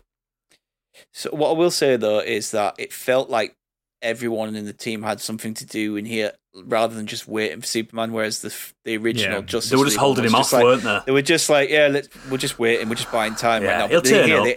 They had a plan. They were like, right, we've got to think of something because they have no idea if Superman's turning up. Yeah, ever again. Yeah, they don't know. So they had to come up with a plan, and even though Superman does turn up and batters the shit out of Steppenwolf, lasers his horn off and everything. That's so cool. Proper goes to town, doesn't he? He has him pinned down. I think he would have killed him if he'd have got a chance. The bad guys still technically win. If it's only for like 30 seconds. Yeah. And it shows that actually it's, regardless of it, Superman isn't the one who saved the day. It's the Flash. Absolutely. If the Flash wasn't around, the bad guys win. Yeah. And I really liked that. It put more emphasis on the team and more specifically on the younger guys like Cyborg and the Flash. It made them feel so important. Well, the Crisis on Infinite Earth, the biggest story, like the Infinity War of basically DC, the Crisis on Infinite Earth, the Flash is yet again the one that's, without him, nothing would have. He's one of the most powerful metahumans in existence, the Flash. I really liked the sequence inside the Mother Box. I did, mate. I did. They're trying to trick him, weren't they? They were trying to trick him, and it was that acceptance of who Cyborg was. Like that he had to. He's not a monster anymore, is he? Yeah, it's the cheesiest personal story in the world. But he's Frankenstein. You had to accept who he is, what his place in the world is, and what his abilities are, and he was able to defeat whatever code it was and basically nullify the Mother Box and stop the what's it they called, unification or something like that? Unity, that's it. Yeah. I think Assassin's Creed again. But yeah, he manages to stop that, and it's all because like you're right, Stig. It's like everyone has their part to play, and they all work together. It's a team, properly on isn't this it? one. It's a fucking team. Yeah. Which it really wasn't in the Whedon. No, thing. not it at was all. a lot of very disconnected. It was characters Superman and very Friends, wasn't disconnected it? Motivations. Yeah, That's what it was. Which is always a misconception about the Justice League, because it's not. It's, to be fair, it's Batman and Friends. Yeah, it should be. But It should be. Batman's money and friends. Yeah. Well, bear in mind, Batman did take Superman down, so yeah, he knows what he's doing. Yeah. But yeah, no, I really like that last sequence. Yes, that was Such a stark contrast. When everything kind of resolves itself and the cubes have been separated, and you get that shot of them stood on the cooling tower looking out over the sunset. I wish the credits had rolled there. What about the lovely scene where Superman helps Batman we'll up? It's like, come on, old man. Well, yeah, I love that. I love it when Superman and Batman are friends. It makes me smile. After the last time they kind of exactly. Last few times they've been together, they've been enemies. It's the first time of I know they weren't shaking hands, but it's the first time he's picked his friend up. There's been a bit of an olive branch. Yeah, and I love it. That made me feel like, these nightmare sequences. It's not the ultimate future; it's a possible future. Yeah, I think that would have been the place to end it. 100%. They just kind of 100%. cut to black, send the credits up. Perfect. I would have been much hallelujah happier on with the credits. Done. Job done. But as we know, they didn't end it there. No, they did not. So on comes the epilogue. Right. Get ready, Here we guys. Go. So this thing has more endings than Return of the King. Does anything have more endings than we that? Start. Cyborg goes home and he repairs the dictaphone that we talked about earlier Lovely that he message. destroyed. And he gets this really nice message from his father, which kind of plays over the closing scenes of the team as they all go back and do their own thing. Yep. So as each member of the team is kind of going back to their life and doing their own thing, we get this nice kind of message from Silas. That seems like a perfectly good way to end the film, right? Yeah. Nope. No. We then get a scene where we're in Arkham and we find out that Lex Luthor's broken out of Arkham. And then we see Deathstroke arrive on Lex Luthor's boat, and Luthor tells him that Batman is Bruce Wayne. Now that, I think, was the post-credit scene in the Whedon version. It was, yes. Yeah, that's a really good post-credit scene. That's kind of like if they'd have done the Cyborg ending, had the credits, that's the end scene. Yep. Fine, done. I love Slade Wilson's design in this. Deathstroke. Yeah, it looks really good. Looks good. Yeah. I don't like Jesse Eisenberg as no one does. No one does. He's too young in my opinion. Yeah, you need a middle-aged man, a bald John Hamm.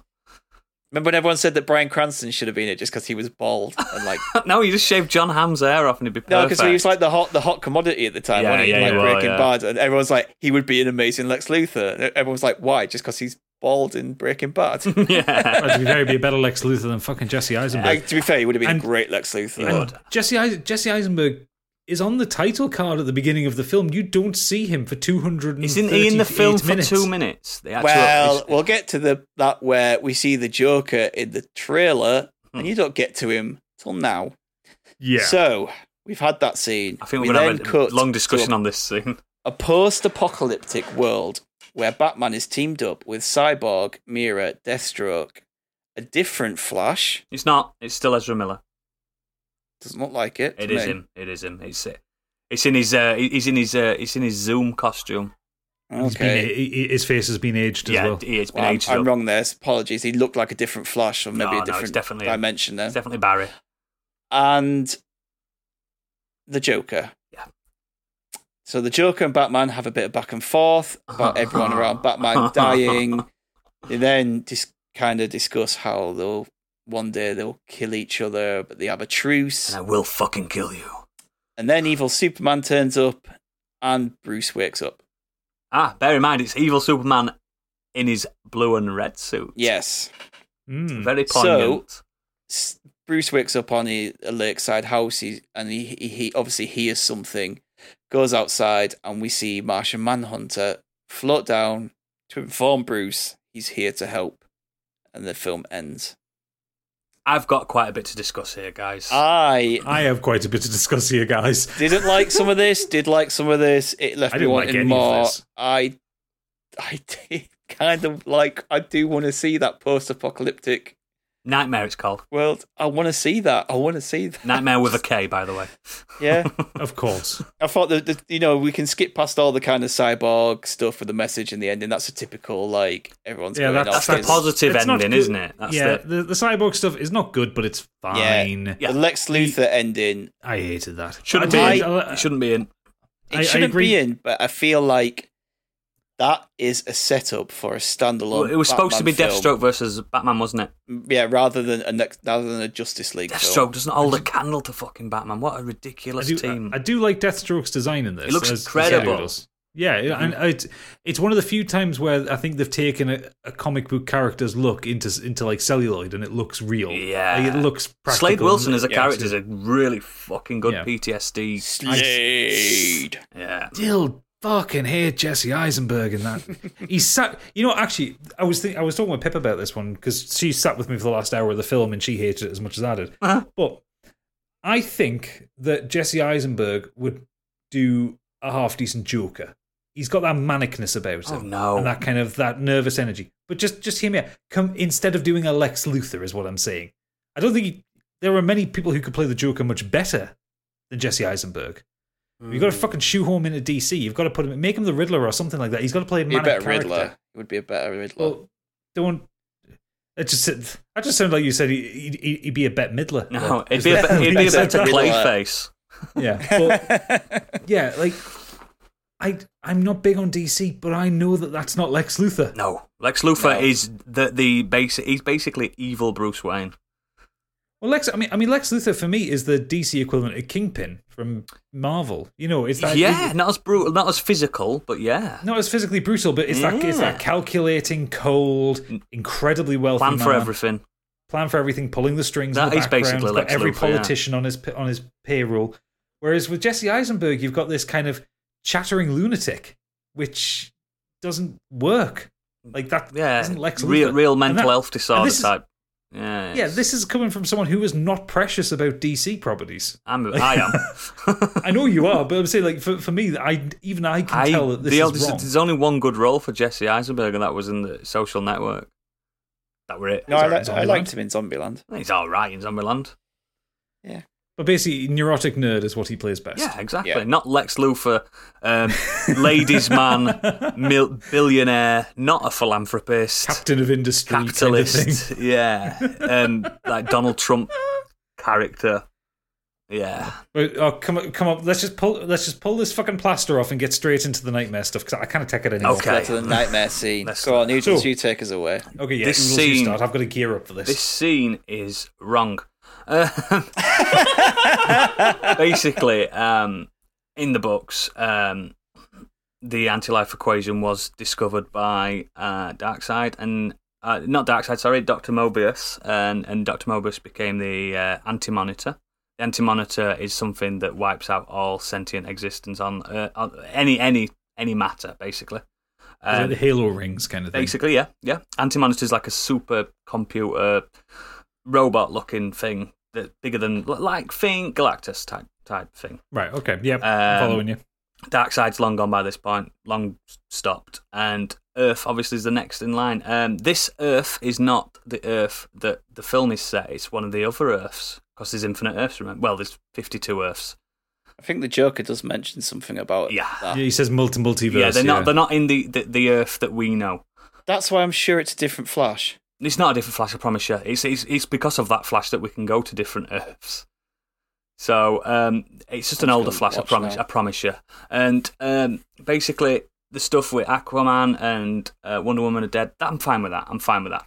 But the fact that this is it's something that Bruce dreams up.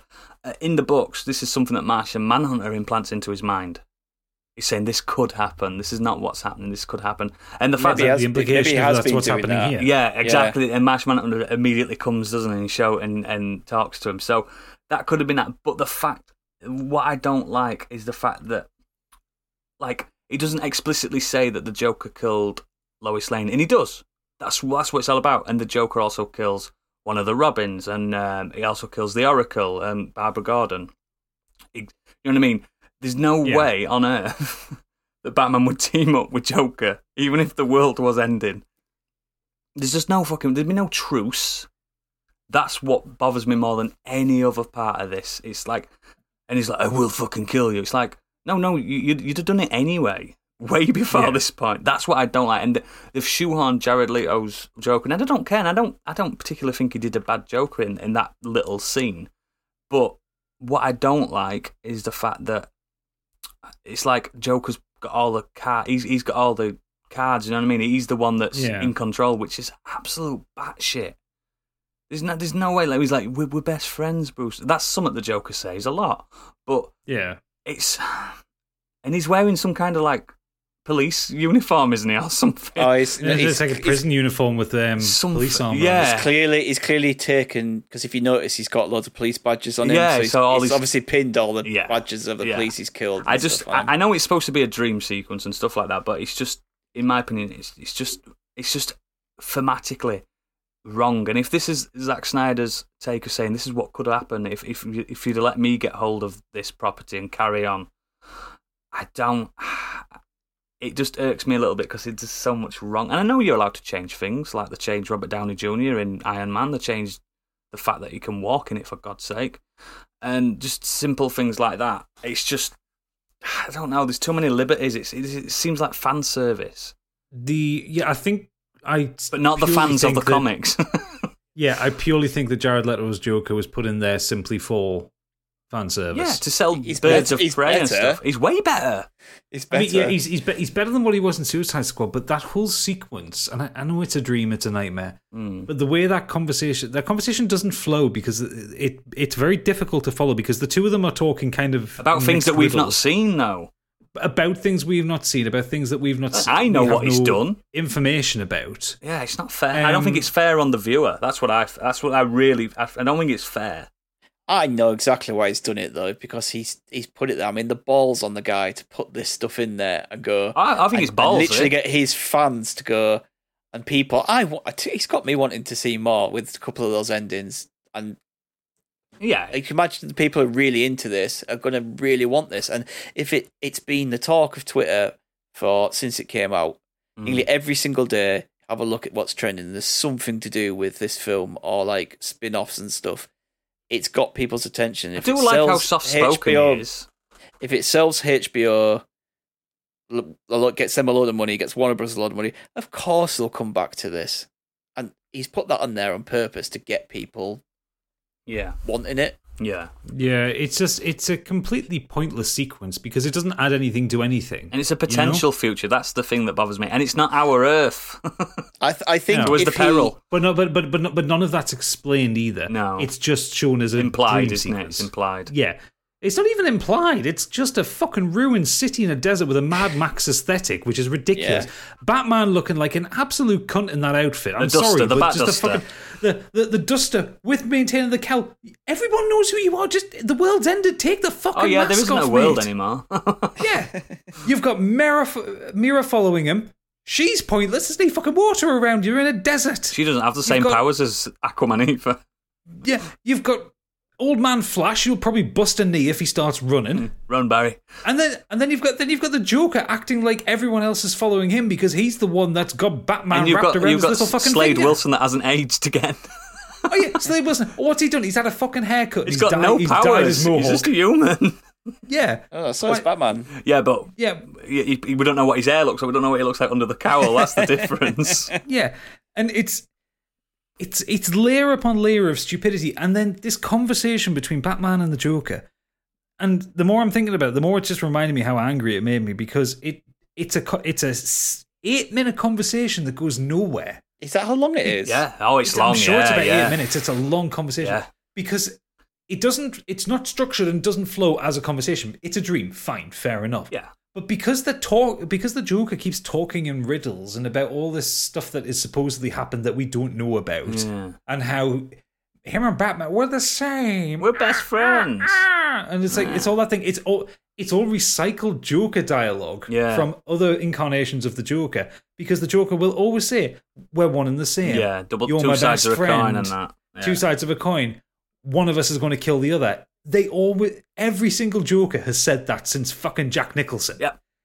And it's just recycled fan servicey It is bullshit. fan service, but not in the good way. Not like the proper, pure comic fans. The only you're right, Stig. The only reason that's in there is so that he could put Jared Leto in the trailer, and that's exactly why he knows he's going to get another 70 million, doesn't he?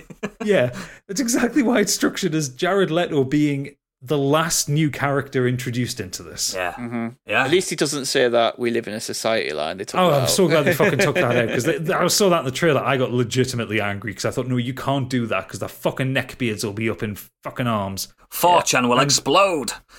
Oh god, it'll be 8chan as well. Oh god, but yeah, it's just such a pointless, irredeemable sequence. That entire epilogue didn't need to exist.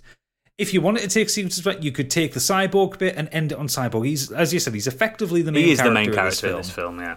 And then they just kill him off in the dream. You could have kept the fucking the Deathstroke bit on the boat to being a mid-credits. Mid-credit scene. Yeah. Mid-credits. Yeah. And then It's the a 2-minute sequence. Martian Manhunter as the post-credit. Yeah. Post-credit. Yeah, without the dream. You don't need the dream sequence. Yep. Or even if you just had the tiniest bit of the dream sequence where it's Batman in the desert and he turns around and there's just a flash of Jared Leto's Joker and he wakes up. Yeah. Yeah, that would have been a much more impactful thing, because I like the idea of exploring the idea of Batman having PTSD from everything that he's seen. Which is a thing that, it has been done. Yeah, it's a thing that I know it's a thing that happens in the comics, and it's kind of it's implied in Arkham Knight as well. There's a lot of PTSD trauma stuff in Arkham Knight. Well. So great, do that. That's fine. Batman at this point, he's early 50s at this point. Like, he's coming towards the end of his abilities. It's when he has to stop being Batman and create Batman Incorporated. Exactly. Yeah, many Batmans. Like, he has seen so much stuff that he will be traumatized. He's lost everybody. The Joker is likely to be the most traumatic thing he's ever encountered. So 100%. Great. Have a little 1-minute sequence of him in the desert, turn around, see the Joker, wake up, cold sweat, Martian Manhunter, end credits. Fine, give me that. Yeah, I want that. I'm fine with that. Yeah. Don't give me 8 minutes of metaphysical bullshit Of something that with a second-rate Joker that didn't need to be there. I agree. It's pointless. Sorry, I'm very protective of the Joker, because I think the Joker's been done so many better ways. Yeah, like Jared Leto's Joker makes me irrationally angry for a multitude of reasons. One, that reminds me Suicide Squad existed. Two, it reminds me he was in it. Just think back to Heath Ledger's Joker. Well, Heath Ledger's Joker, Mark Hamill's Joker, Jack Nicholson's Joker. They're all very different. And the takes Joker on the from character. the film, the Joker as well. Joaquin Phoenix's Joker. Yeah, Joaquin Phoenix. All very different takes on the character, but all very brilliant takes on the character. Remember, he's damaged. He's got damaged on his head. But he doesn't in this one. How do we know he's damaged? That's true. He's just got white makeup. How do we know he's damaged? I bet if he lifts his shirt, it doesn't even say Joker across his stomach. Or gangster on his belly button or whatever it says. I hated the way Purple Lamborghini.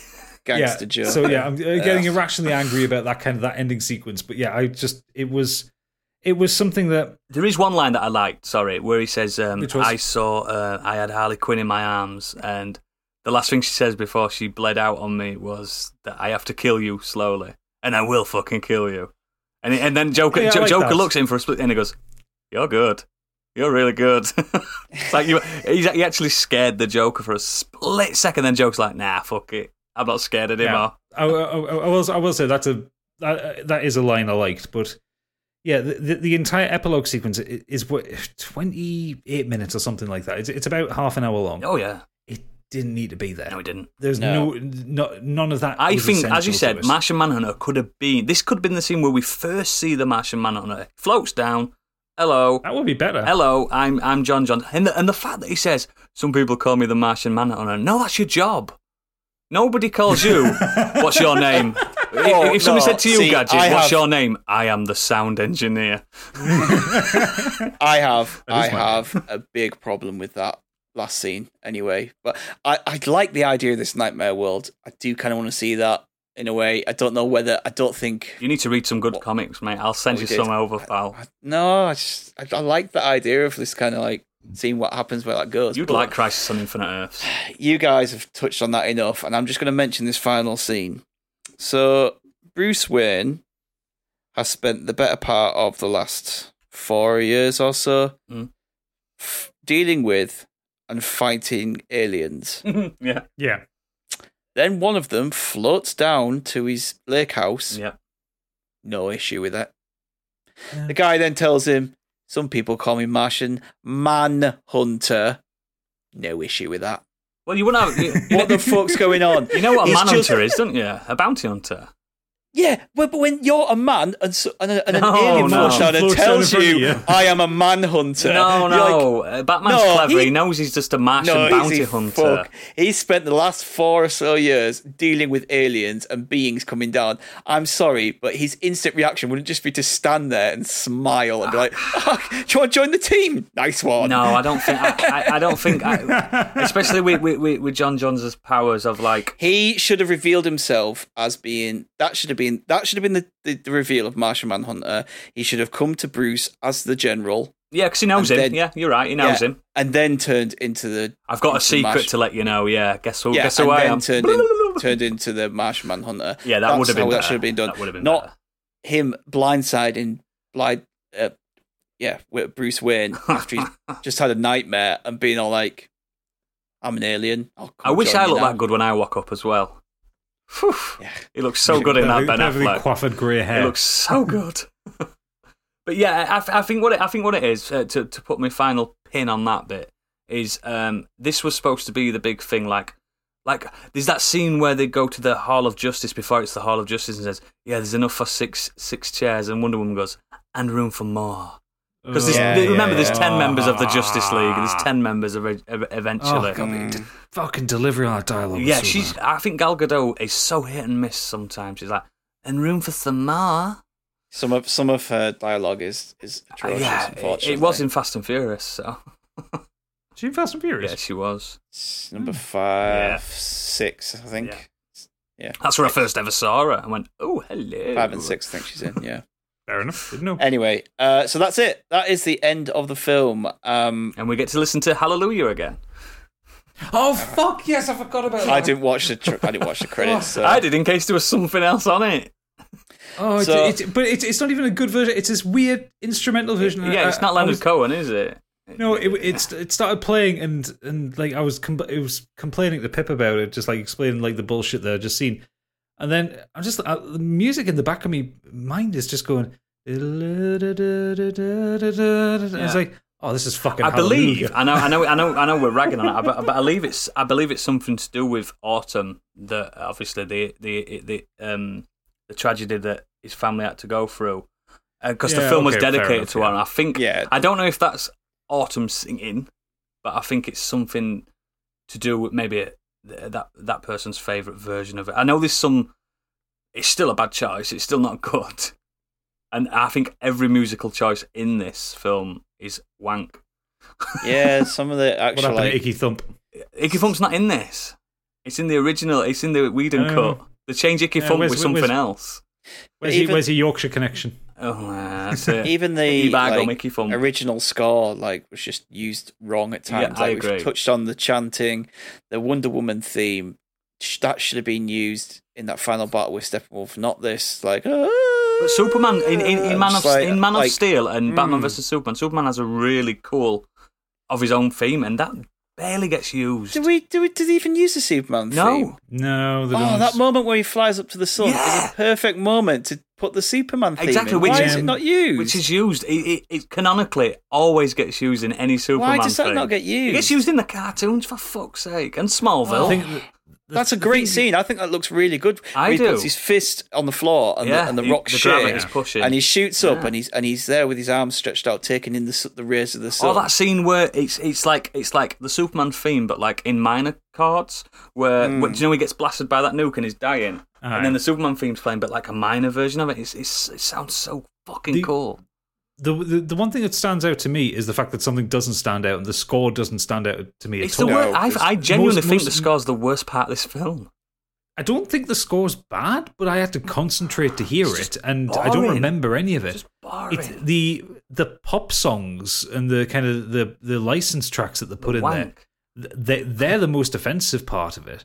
Like I joked at the beginning, that fucking slow-mo introduction to Lois Lane. There's some pop song singing under that, and I can't remember what it was, but just God Almighty. So just think of it in this terms. Music videos. Aren't Oh they? yeah, this film is DC's version of the first Avengers film, Marvel's Avengers. Just think how much better the score is in that film from 10 years ago. Well, it's so much better. There are no themes to remember apart from that Wonder Woman kind of thing. It's so weird. Other than Wonder Woman's actual like Hans Zimmer theme. Yeah. Like, but that only gets used like once. It gets used like twice, once or twice, and it doesn't get used in the right parts because they keep putting that fucking chanting in instead. And I'm like, there's no thematic thread that runs through the music and the background of the score through the film. Like, I know we keep comparing it back to it, but take an Avengers film. It's the obvious comparison. You've always got Alan Silvestri's Avengers theme motif running out throughout the film. You get a minor version when there's something sad going on. You get a fucking bombastic version when the action's kicking off. Like, I mean, we had the music episode not so long ago. Stig, there's no portals in this one. No, there isn't. There isn't that lump in your throat moment. No, there's no. And music moment of music in cinema is one of the most important aspects, in my opinion. The team should have a theme. Yeah. There should be a theme that people go away with. That's the Justice League theme. And they hear it and they go, that's the Justice League theme. Yeah. Like you would with the Avengers. My kids know the Avengers theme, for fuck's sake. Yeah, so did mine. My daughter knew it before we even started watching the films. That's what I mean. It's like, come on. Yeah. And right. There isn't a Justice League theme. There isn't anything that helps with that. There is just link you to scenes. The weird thing is there is a Lex Luthor theme. I don't remember it. Ba-bum, ba-bum, ba-bum. It does that, and it's like they used it in Batman vs Superman, and it's a good theme. But why has he got a good theme, but nobody else has got a good theme? He's one of the worst characters in it. Well, those themes though are being reused from earlier films, like with the Wonder Woman theme. You know, it's like there's none of the original music written for this film is any good. Yeah, I agree. And why Batman got a cool fucking theme? Batman does have a cool theme. That's the point. He needs that. Where's the Bat theme in there? Yeah, no, Batman. Right. So we're going to end the podcast in a minute. We're just going to do some quick overall thoughts that I had before we do. I found the second half to be a lot better than the first half. I found myself taking a lot less notes because I was enjoying things more than I was in the first half. There was a lot less that I needed to take notes of because I didn't find them as stupid. There were still things I didn't enjoy, but overall thought it was better. I thought Flash and Cyborg were serviced so much better in this. Absolutely. Way better. They actually got characters, and they're actually integral to the outcome. It makes you want to watch the follow-up films of them. But I do feel like Aquaman was underutilized plot-wise. Yep. He was mainly there to... My man! Look amazing and he did look good and fight. Yeah, so he did his job well, but he didn't really have much character. Steppenwolf. Sorry. The one thing that they took out my favorite Aquaman moment from the Whedon cut, which is when the first time he sees Batman and he's like, just like a bat, I can dig it. Yeah, it's like they took that out. So that's a really funny moment. They kept my man in though. That's good. My man. That's good. Sorry. Steppenwolf, I think we all agree, is much better as a villain in this. Even if you have issues with the way he looks, his motivations, the way he sounds, not pathos to everything. I think an actual character. He's an actual character. Yeah, he has motivations. I do think personally he looks better. I don't think the design is great. It looks like something from Mortal Kombat. He looks a lot better than the version they had, which just looked like a Play-Doh on someone's face. Well, yeah, like I said, it's his armor that I take issue with. Like the design of his face and the horns and the kind of his body structure and stuff like that looks much better. I don't like how the horns are part of his body though. That fucking bothers me. No, I thought that was part of his armor. I said to Kate when we were watching it, I was like, how does he sleep? Like, how could you put your head down if you had like massive horns? Well, he's like not that? sleeping on his side, is it? No, he must have to like suspend himself. Well, think about it this way: a giraffe can't lay on its back. True. Yeah, but I like the design of his face and his overall body structure and stuff like that. Like that kind of design. I like his extra fun. He looked more menacing as well. I think he came across harder. The shimmering armor didn't do it for me. Like the kind of the moving plate. It's like a glitter armor. ball suit, isn't it, from Mighty Boosh? Yeah, I think if they'd given him a more solid suit of armor, I think that would have made him. If they'd basically taken the armor that he had in the original and just made it Why bit couldn't they just extra? give him red and blue armor like he's supposed to wear? All that, Because It has to look edgy, that's why. yeah. But yeah. Aside from everything, he was much better in this. Way better. I think we differ slightly on this. Maybe with the dark side cliffhanger, I actually want to see that. I don't. I want to see a conclusion to this. I don't. I don't know whether it's left me wanting more, to be honest. Darkseid's not a good enough baddie. Superman should be the baddie. Yeah, but that's what I mean. They could do They that. don't need Darkseid for it. He's planted the seeds for that, and I'd like to see that. I'm not precious about the comics because I have no affinity with them. I've never read them. I've just watched cartoons. And, if they make Darkseid take over Superman with the anti-life equation, I'll accept that. That's what it's pointing towards. That's what it feels like they're going for. I suppose it does, doesn't it? It makes me want to see that. I do want to see it. And like I say, I think Zack Snyder's got some balls in him to put that in the film, knowing that people are going to really call for it. So I'd love Zack Snyder to go, guess what? I'm not following this up. I'm doing the Russian Superman story. We're doing Red Sun. Yeah. We're doing it. That's just come out, actually. Has it? Oh, it's so good. Yeah, Red Sun's so good. Yeah, animated version that's just come out last Imagine year. him fighting for the Soviets. So, overall, we all think it is better than the 2017 film? Yep. If I were to put a number on it, I think the original film is a 1 out of 5, and this one is a 3.5 out of 5. I would go with 1 out of. I did give it a 2 out of 5 originally, the Justice League. Yeah, but in context now, the more I think about it, it is just a 1 out of 5 it's a incoherent film. mess. This is a 3 out of 5 for me. Yep. It's a coherent mess. Is that a thing? Yeah, I don't know. Yeah. It makes more sense. There's more to it, but it fucking should do because it's 4 hours long. And I think it is a better film. There are things I don't like about it. There's a lot of Zack Snyder's. All the slow-mo could be taken out. The stuff that he does too much in his films is there, but he does have an eye for certain things. Can we talk about the colour palette before we disappear? Because I think it looks better than the colour palette of the original. The Whedon cut. The Whedon cut's really colourful, isn't it, and bright, and I like the. It should be bright in places. No, but I like the muted. I like the muted palette on this one. It's DC, remember? It's not Marvel. It works in certain sections, but sometimes it's a bit too much. Okay, yeah. But yeah, for me, this is a 3 out of 5. I enjoyed it. What about yourself, Gadget? I know you sounded a lot more upbeat on it as we talked. The second half, isn't it? It's better. The second half is better. The thing is, the original is a 1 out of 5, absolutely. 100%. Yeah. This one, I'm somewhere between a 1.5 and a 2 out of 5 because for wow. Because the thing is, for all the good stuff that is in there and the improved stuff that there is in there is a lot of stuff that I really genuinely hate. And for me, this is basically, and I've used this gag several times, but this is the biggest cinematic wanker I've ever encountered. Oh, it's a wank indeed. Because it is so self-indulgent. Yeah. It is all. I think this is the zenith of all of Zack Snyder's worst impulses. Yeah. I think for all that there is stuff I like in this, none of it's exciting. I think it's a very dull film. I think it's a very boring film. I think there is a lot of plodding dialogue, a lot of exposition scenes that don't need to exist. For instance, Wonder Woman and Alfred making tea together. What the fuck? It doesn't add anything to anybody. You put the water in first. Yeah, but the point is that sequence doesn't need. Why is he telling like 105,000-year-old woman? Is she why is he telling her how to make tea? She existed before tea existed.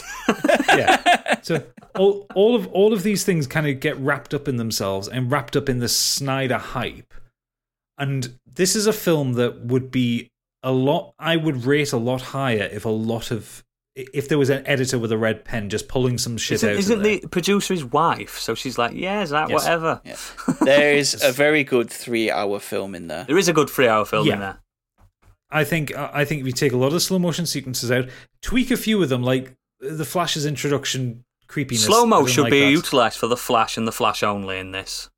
Yeah, or for a particularly badass action shot. Yeah. Like, say, for instance, when Wonder Woman beheads Steppenwolf. Yeah. Slow-mo the shit out of that. Or, I I think when Superman, we didn't mention it, when he actually comes into the fight, Steppenwolf is bringing his axe down, and Superman comes in, and it hits him on the shoulder. It hits the shoulder. It hits his shoulder, and he just looks, and he just kind of shakes his head. Doesn't he say something like, I'm disappointed in you, or something like that? Yeah. I'm not angry, I'm disappointed. And then he just blows cold air onto the axe, and it shatters.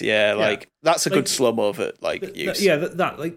You can pick out a lot of these things that Zack Snyder's put in that are great. We could take the 10-minute chanting of the Norwegian women out. Yeah, you can take shit like that out. You can take a lot of the Lois Lane sequences out of there because the world needs Lois Lane. The Martian Manhunter can reveal is stupid. Should have been a stinger at the end. Should have been a stinger at the end, or done in a different way. Like, there is so much stupid and unnecessary bullshit in this film. I can't really say it's any more than a 2 out of 5. It's improved. Like, don't get me wrong, it is significantly improved from the Whedon cut. 70 million improved. Oh fuck no. Well, also the thing is, a lot of improvements you can make to the Whedon version were actually cutting it down because there was stuff in the Whedon film that didn't make sense. They didn't do the run with the race with Superman and Flash either, did they? At the end. No. Yeah, I don't think it's a good film. I think it's a better film than it was. I think it is a good film. I struggle with it, and I am absolutely not interested in anything Zack Snyder's got planned. Like, or anything that he's 303. Watchmen 2. If he wants to go for the rest of his career making sequels to 300, Sucker fine, Punch go 2. do that. At least you know what to expect with that bullshit. Oh god, no. I like 300. I like 300. I like 300. You didn't like 300 too, did you? Was great. 300 was perfect for what it was. He didn't do that though. No, he didn't. No, he didn't do the sequel. But 300, I thought was a great film, and but that's a perfect Zack Snyder. It's because it's panel for panel the same as the book. That's why it's a good film. Yeah, effectively, he didn't write it. Yeah, but yeah, that's a perfect Zack Snyder film because it's a very action-oriented, interesting color palette, that kind of thing. You know, he invented a lot of stuff for that film. Yeah, CGI pecs. Yeah, fine, do that kind of thing. But when it comes to architecting something like this, like he hasn't. And this is also, I think, a fault of DC as well. DC don't have the chops that Marvel have for building these interconnected stories. You shouldn't do it that way, I don't think. I think there should be just single things. But DC are trying to. I know. Trying to say, it's a universe. Marvel's doing that. I want to do that. I think they should do what they did with Joaquin Phoenix and just have one-offs. Like this new Robert Pattinson, the Batman. They've said that's going to be a one-off. I'm excited for that. It looks incredible because you know there's going to be a beginning, a middle, and an end. Yeah. Joker worked well because it was a low budget, interesting just story. One off in it. It's a one off, but yeah, obviously they tried to filmed and focused around one actor, and there was hardly any CGI in it. Yeah, I like the one offs. I obviously I didn't like Justice League, not just Suicide Squad. That was supposed to be a one off, but it became oh my god. Oh yeah, the next one of that comes out next year or something, isn't it? Yeah, but I trust that one more. Being honest, it's different though, isn't it? Who's in charge? Yeah, exactly. Anyway, we could. We're going to get on too much talking about future projects and stuff here. This was only supposed to be an hour. Fuck. Yeah, it's a Zack Snyder hour. Yeah, true. Yeah, we've taken half the runtime. If people speed this up, it will be an hour. I was going to say, well, we reached chapter 4 at this point. Yeah. I knew it was going to take a while, but I really enjoyed that, dissecting that and talking about that because we can talk about these things on forums and on our Discord and things like that, but you never really get a chance to just sit and shoot the shit about the film and what you liked and what you didn't. And yeah, so I really like that. I'm going to end that here. I hope that everyone enjoyed listening to that. Hopefully we will do more spoiler specials going forward for big films. And just want to say thank you to Gadget and Oodles for doing this with me. And no worries. Check out Modern Escapism regular episodes every Thursday. And goodbye.